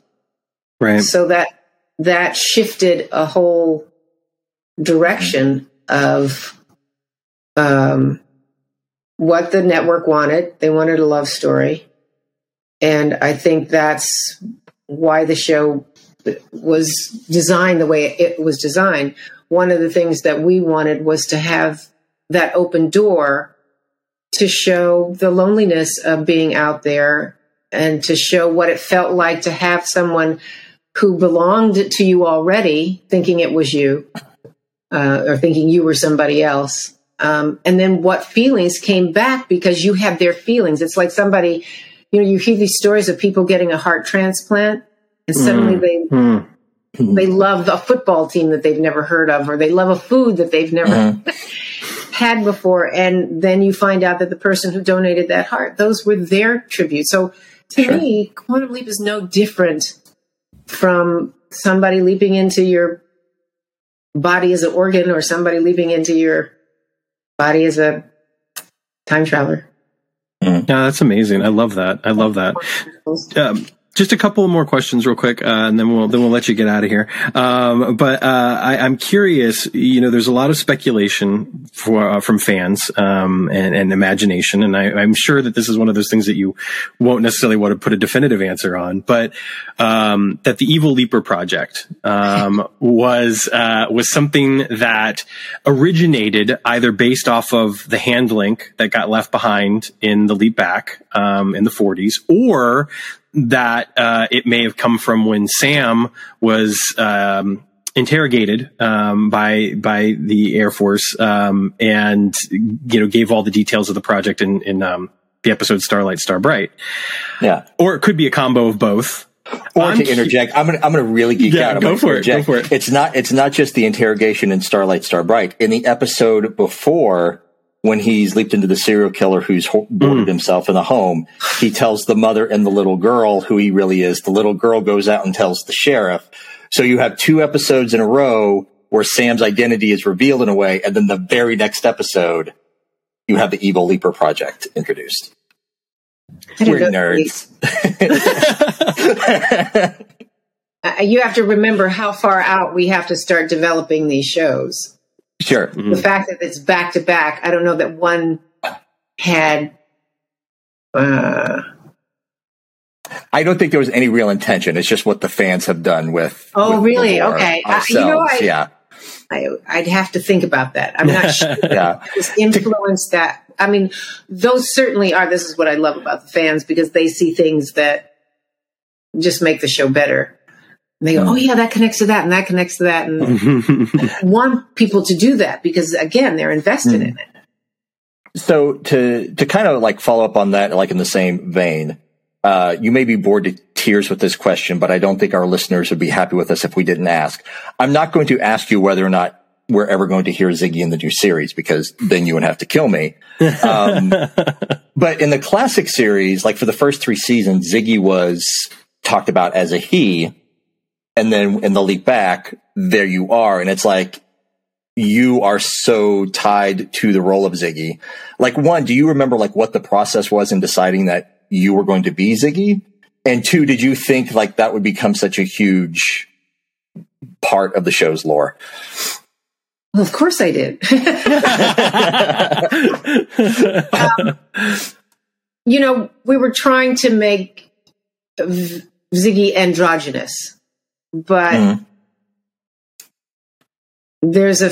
so in that androgyny, there's a feminine side, there's a masculine side.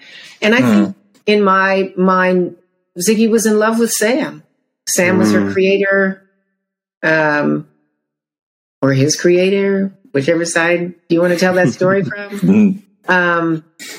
But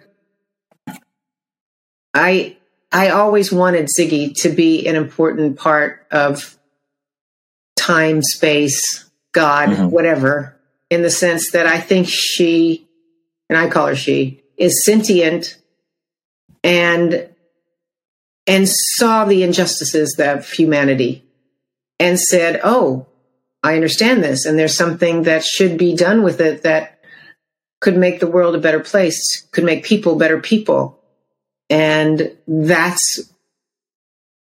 she is benevolent in the sense that the difference that she makes by maybe choosing the leaps that Sam leaps into, that maybe it's not as random as we think it is. Okay.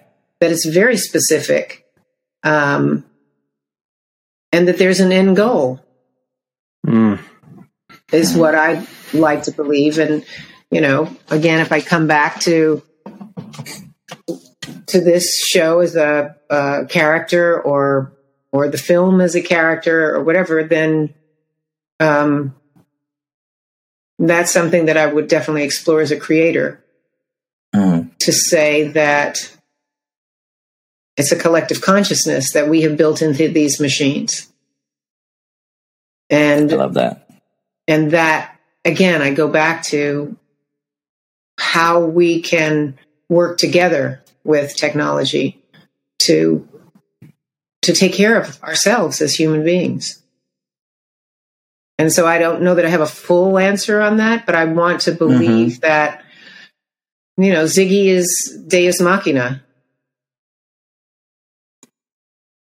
I mean, I think that's a lovely answer. And I am certainly among those that hope we get to hear Ziggy again. But I definitely want it to serve a purpose, to serve the story. I don't want it to just be one of those things that's, it's like, oh, the fans want it, so we'll do it.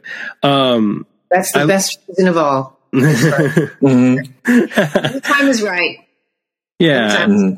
What you may love, I don't, because I think one of the things that I've heard recently, and I've heard it from more than one place, that the fan lore is now is that Ziggy took a vow of silence after Sam got lost, and so that's why we're not. That's why we're not here. That's why we're not hearing her in the show now. That's my favorite explanation thus far. Of the people on the show, because Ian is so protective of Ziggy, and maybe Addison. If anybody, if there was anybody that Ziggy would speak to on this show, it would be Ian and Addison. Maybe Addison, but definitely Ian, because Ian has that love and protection of the character. And, you know, let's see what happens in the next couple of episodes. You know, one of the theories that I know that some people had, including myself for a while, is that Janice was going to be the one to get Ziggy to talk again, that she would come in, you know, and because she'd had the hand link and because of her relationship with her father, that she would kind of know the way to get Ziggy going again. What do you think about the character of Janice now that, you know, Janice. I love Janice. I love Janice. Truthfully, I had this whole made up storyline. I talked to Georgina. She was doing some scene with him, and she said the line, "Oh, has it aired yet? Wait a minute, I may not be able to say this." That's fair. We don't want to get anyone in trouble, especially you. What I said to her was, "Are you in love with him?" He came to her and asked for her help to save Addison. So, you know. Yeah. And she went, "I don't know. It's not in the script. I don't know." I love those types of questions, though. You know, one of the things that kind of a big question that I know a lot of folks have, and we were even encouraged to ask this to you by some of our listeners, because we didn't tell many people that we were going to get the chance to talk to you. Mostly, I think, out of that idea of like, if I say it and then it won't actually happen, and you know something will go wrong, and you know, but we did tell a couple of people, and one of the questions that got thrown our way was basically about Janice and, you know, her sisters, is that with the sort of lost ending that was rediscovered, it was, you know, kind of made firm that Al and Beth, of course, got back together and that they had 4 daughters. And this was something that had been known for a while, even before the scene was discovered, because there had been talk about it all the way back, you know, in like the mid 90s. You know, I can remember reading about it in like 1998 or 1999 on like AOL or something like that. Do you view that lost ending as a part of the story? Do you view that as kind of like that conversation took place, that Al talked to Beth about this, that Sam was indeed in the future, and that Al was going to have to go to try and find him? Or do you just view that as sort of apocrypha, that it's sort of like, you know, well, yeah, we filmed it, but it didn't air, and so it doesn't really necessarily count? You'd have to talk to Don about that. I mean, he based the 4 sisters on my 4 sisters. I have 4 sisters, Donna, Deidre. And he wanted this chauvinist to be given a unique slice of justice by having 4 daughters to protect them from people like him. But I also think he wanted to show that with that amazing scene where he dances with Beth to Georgia and begs her to don't give up on him. I think that was such a moving moment that it needed fruition. It needed an ending to say good things came. And that when we in the leap back. So if you look at both those shows Don wrote, the fact that Scott came and talked to Beth and said, wait for him. We didn't need to see it, but at the same time, you wanted to know what happened. And that's why it wasn't in the show. You didn't need to see it. You didn't need to know what happened. And then when I wrote Star-Crossed and he was able to put her with her father so she didn't leave him at the altar, again, that was a salute back to that show where you saw that she was there. She was waiting for him. She was part of the team to bring him home. And what happened from there is another conversation where I'd have to kill you. If she's in the future, will she meet Sammy Joe? Did she meet Sammy Joe? And how does she feel about a time child? And there's so many threads. Oh yeah. And it's the type of stuff that we've, certainly made a meal out of on the show more than once. All right. Here's a question for you real quick that you might not be able to answer or might not want to answer. Given the opportunity, would you cast Melora Hardin as Sammy Joe, the 2023 version of Sammy Joe? I love Melora. That's funny. I don't know. It's a good question, but I love Melora Harding for sure. It depends on the budget of the movie. That's where it depends on. Sure. Because I did. $100 million movie. Yeah, but Harding, I think she was so good in those episodes in 2 and 3. And she's a pleasure to work with. She did a short film for me after that. And she's just a very talented actress. So anything's possible. You mentioned the 4 H's, hope, humor, history, and heart. Without necessarily being too specific, because I don't necessarily want you to have to, give anything away. But is there a story that you want to tell, a specific story that you want to tell that encapsulates those 4, and what period of history would it be set in?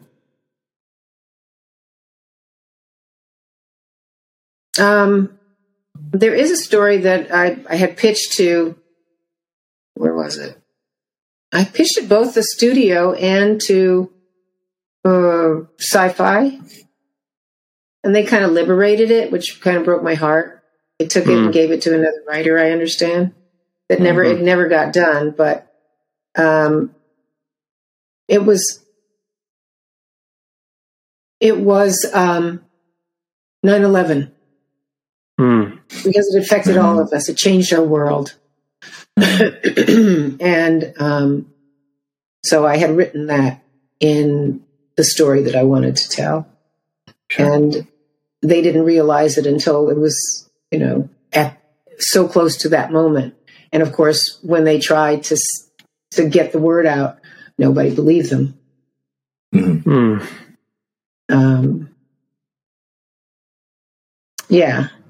the truth of that, the day changed. But those are the kind of moments in history that deserve to be quantum leap. Sure. Yeah. They do. And we can't forget them. And they happened for a reason that, do we change them or not? There's some universe out there that it didn't happen. And if we're into the omniverse, metaverse, parallel worlds, whatever, I kind of believe in those too. Oh, yeah. But things happen the way they're supposed to happen. And Quantum Leap gets to tell the story. And I'm just grateful that this show has found a new audience, that it's kept its old audience, that it's in the middle, stayed alive with a generations of audiences. And I really hope that NBC and Universal see the franchise capabilities of all the things that Quantum Leap can be. But most of all, that they understand that it is a show about hope.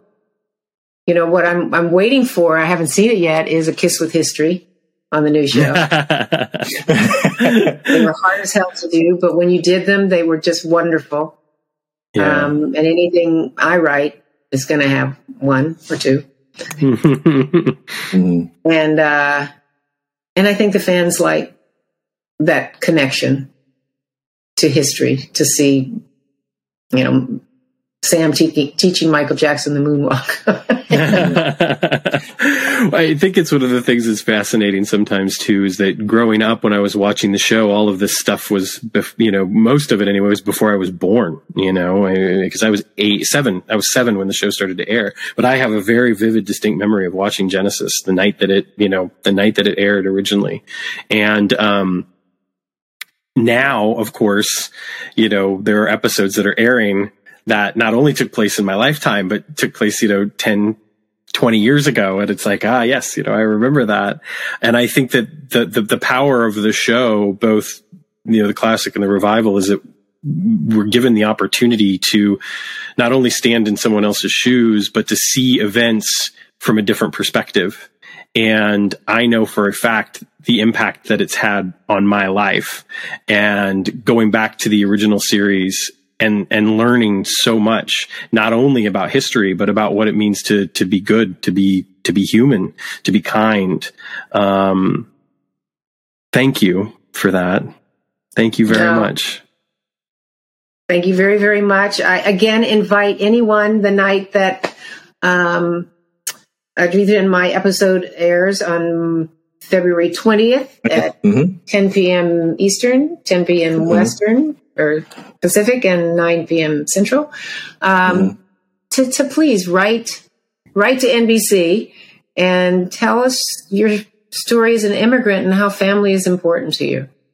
Because let me tell you something, every one letter or email is worth 1,000.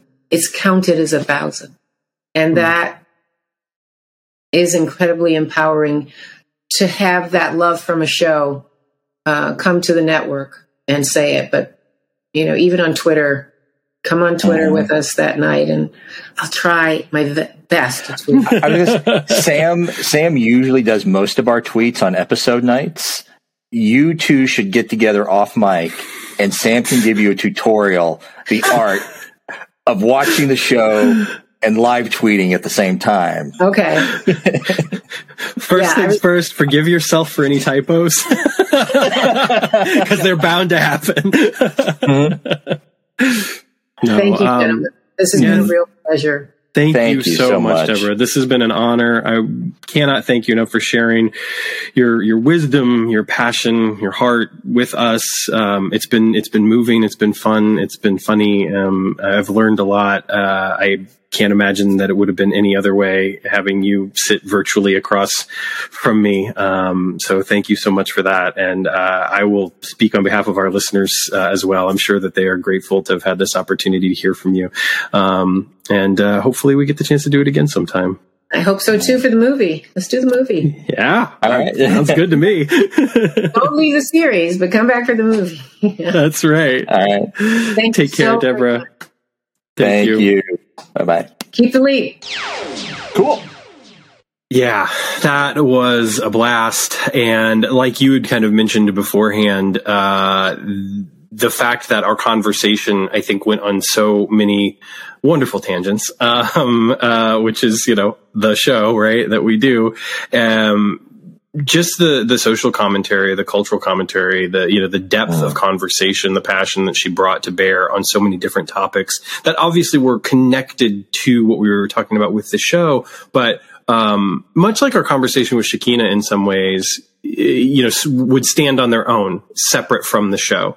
And I really appreciated that. I thought it was just such a wonderful opportunity to get some insight, into this wonderful human and where she stands on a lot of these topics, that again, are certainly interwoven into the show, but stand on their own, separate and apart from the show as well. And I just really appreciated her candor, and how forthright she was about things. I didn't feel like there was much in the way of veneer. Not that I felt that way, honestly, with anyone that we've spoken with. I feel like we've been, very, very lucky in that, everyone that we've spoken with, whether it's Dean or Drew, Benjamin, Derek, Shakina. I just feel like everyone has been, very down to earth and very direct and very forthright and not too, cagey, unless of course we ask a question that they can't answer. And then we get to this poker face, or Deborah Pratt. Yeah. I could exactly. I could tell you, but I'll have to kill you.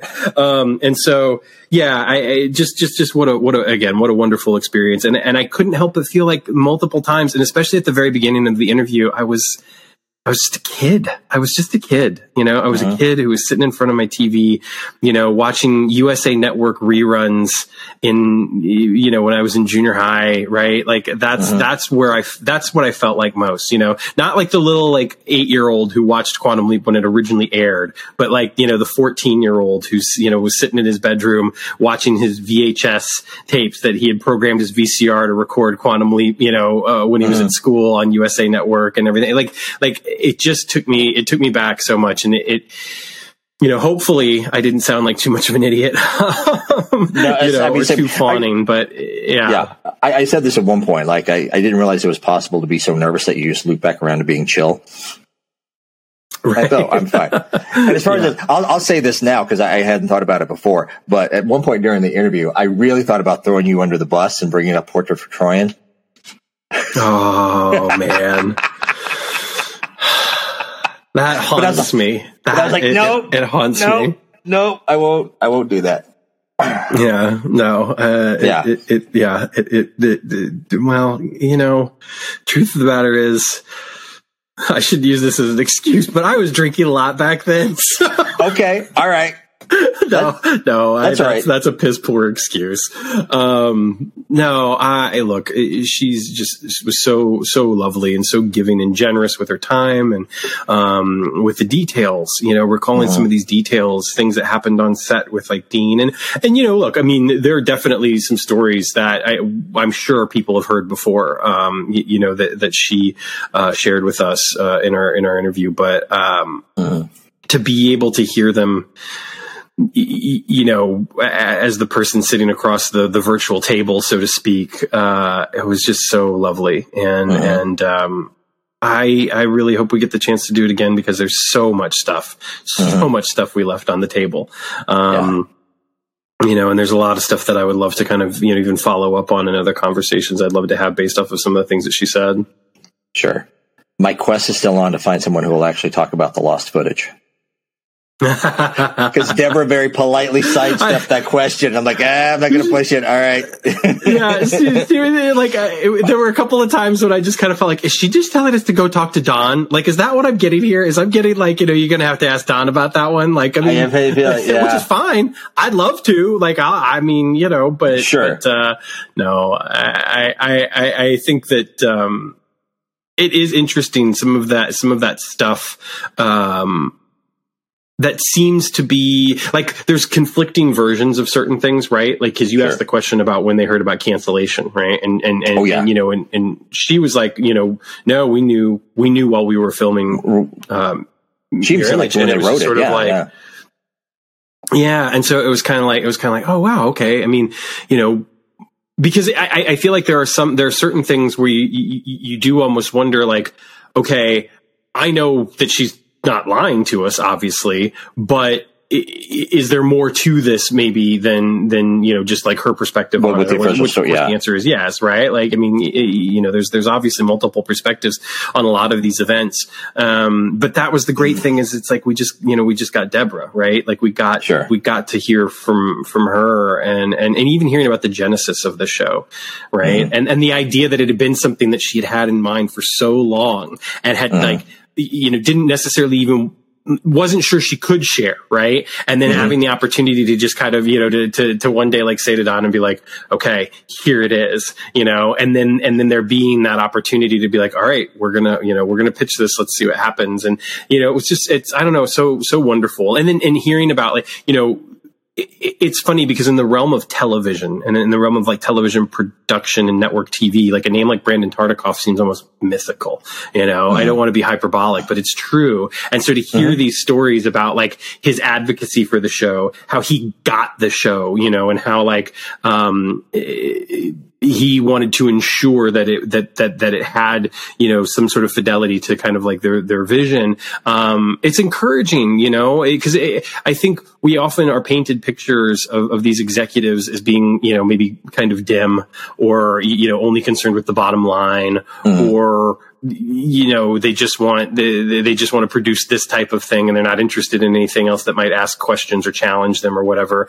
And I think let's face it, I'm sure that's unfair. I mean, sure, there are probably people out there that are like that, but these are passionate, creative people, and, in positions of power that puts them in charge of like $1 billion, bottom lines that they have to, take care of and shepherd. And there's only so much that you can probably do. But, to hear stories about somebody like that who, cared deeply about, the content, that was, being put out there and wanted it to measure up to a certain level of quality, and wasn't afraid to let it perhaps challenge the viewers in some ways, wasn't afraid to let it challenge even the advertisers, right? Which is really the thing that you got to be careful with. I think it is remarkable. And so I'm glad that she was able to share some of those stories. And I thought it was really, it was just such, it ended up being something that when it was over, I was kind of numb. I didn't even know how to articulate the experience and how I felt about getting the opportunity. Sure. I just knew that it had happened, and I knew that it was good. Sure. Not necessarily that I did like a good job. That's not what I'm talking about. Like, it was just a good experience in my life, Yeah. But that was it, right? The post-show blues. Would you call it that? So that's definitely what it was. Yeah. I mean, it's an actor thing, but in probably any field, any arena that you're in, you have some variation on the post-show blues. But it's when you have the event, when you have the thing, you have just like, you are so geared up to do it. And then once it's over with, you are just left with this void. Yeah. Like it's gone. And the thing like with theater, it's like, it's so esoteric. Like you do a film, like you have a final product, like you have a thing you can always go back and, rewatch and do. In theater, you don't really have that, do that thing. Now, like this, like we have the thing we can go back and relive. So maybe that's not the best analogy, but I get what you're saying. It's that, like, now you did this thing, and so looking forward to it. Now you're like, well, what now? Right. Yeah. It's like, where do we go from here? It's all downhill now. It's we got mountains left to climb. our interview with Deborah Pratt. It's all downhill now. No, it's no, we won't. Yeah. We should probably wrap up and get out of here. You brought up Shakina, and I want to brought this up. I don't know if you've been on Instagram today. Yeah, so I'm so glad. Has been invited to join the Directors Guild of America, and thrilled about that, but it also comes with a hefty price tag. So she has started a GoFundMe, a Kickstarter. I think it's officially a GoFundMe, but it's a GoFundMe. Yeah, it's a GoFundMe, but she used the term a Kickstart her in the caption. And we shared that in our Instagram stories. So go check. By the time this goes out, you won't see our Instagram stories anymore. Anyway, go check that out if you're able. But it's on our Twitter feed. It's on our Twitter feed. I also retweeted it. Yeah. Oh, fantastic. Awesome. Yeah. So go check that out if you're able to. We'll be back next week with Family Style, which I'm really looking forward to. And me too. Yeah. Any other housekeeping stuff that you want to? No, I want to reiterate that I think that the opportunity to have somebody like Shakina as a part of the DGA is quite frankly, it's incredibly important. And I think that, getting the opportunity to assist in ensuring that representation can be seen, for lack of a better word, in the material that she, I'm sure will create and obviously shepherd through, works that will be important, have an impact. If, for no other reason that there are people out there that'll be able to look at it and say like, hey, she's directing, maybe I can too, or, she's helping to tell my story. And that means something, because it probably starts to sound gratuitous, and some people I hope are not anywhere near being numb to it. But the truth of the matter is, I just can't help but go back to the fact that there are kids kids are dying, and anything we can do to make sure that they feel seen and valued, and that we want nothing more than for that light to grow and flourish and never want to turn that off, is important. And so while it might just seem like, here's somebody who's asking us for money so that they can go, make movies or TV shows or whatever, it's like, okay, sure, you could look at it like that, but this is also somebody that, can make stuff that might help save a life. And so I gave what little I could, sure. and hopefully other people will be able to do the same. I know she's had a lot of support, and I think that's awesome. On another note, actually, kind of connected to that, Trace Lysette, who played Counselor Kate in oh my goodness, I just lost my mind and I cannot think of Let Them Play. Mm-hmm. She actually has a film, that, premiered, I believe sometime last year, did the festival circuit, and now is hopefully going to go into wider release, and they're raising funds for, the publicity for it in order to ensure that, it gets seen far and wide. I think that, again, another, wonderful opportunity, to support a trans artist and raise that level of representation. The name of the film is Monica. We'll include a little blurb about, that campaign as well. And Trace is awesome. Just a wonderful, talented human being. And, again, someone who shared those talents on that episode of Quantum Leap. She was one of my favorite parts of the episode, and an episode that had many of my favorite things in it. So support where you can, right? When we talk about supporting all these worthy causes and stuff, sometimes it's about supporting other people and uplifting other artists and other voices in order to make sure that they are heard and seen, because it has a ripple effect and it's incredibly important. And hopefully we can do that. And that's something that is, leapers and fellow travelers, we can help to put right what sometimes unfortunately goes wrong. I would say that. And I would also say that, I just want to say one more time, thank you so much, Deborah Pratt, for coming on the show and chatting with us. It was lovely. I just think that, we got to share some time and space with, a human being who is full of grace and compassion and wit and passionate about what she does. And it was really, really an incredible experience, not one that I will soon forget. And as you said, hey, we can listen to it anytime we want, right? Sure. So thank you, Deborah.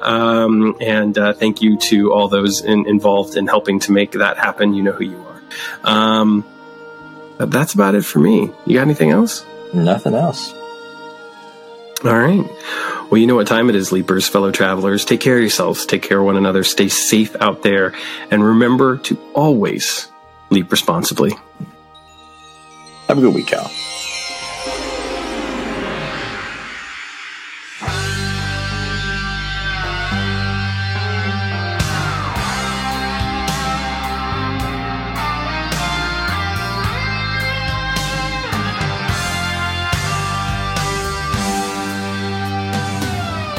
As I travel in space and time, I want to stay, I want to go.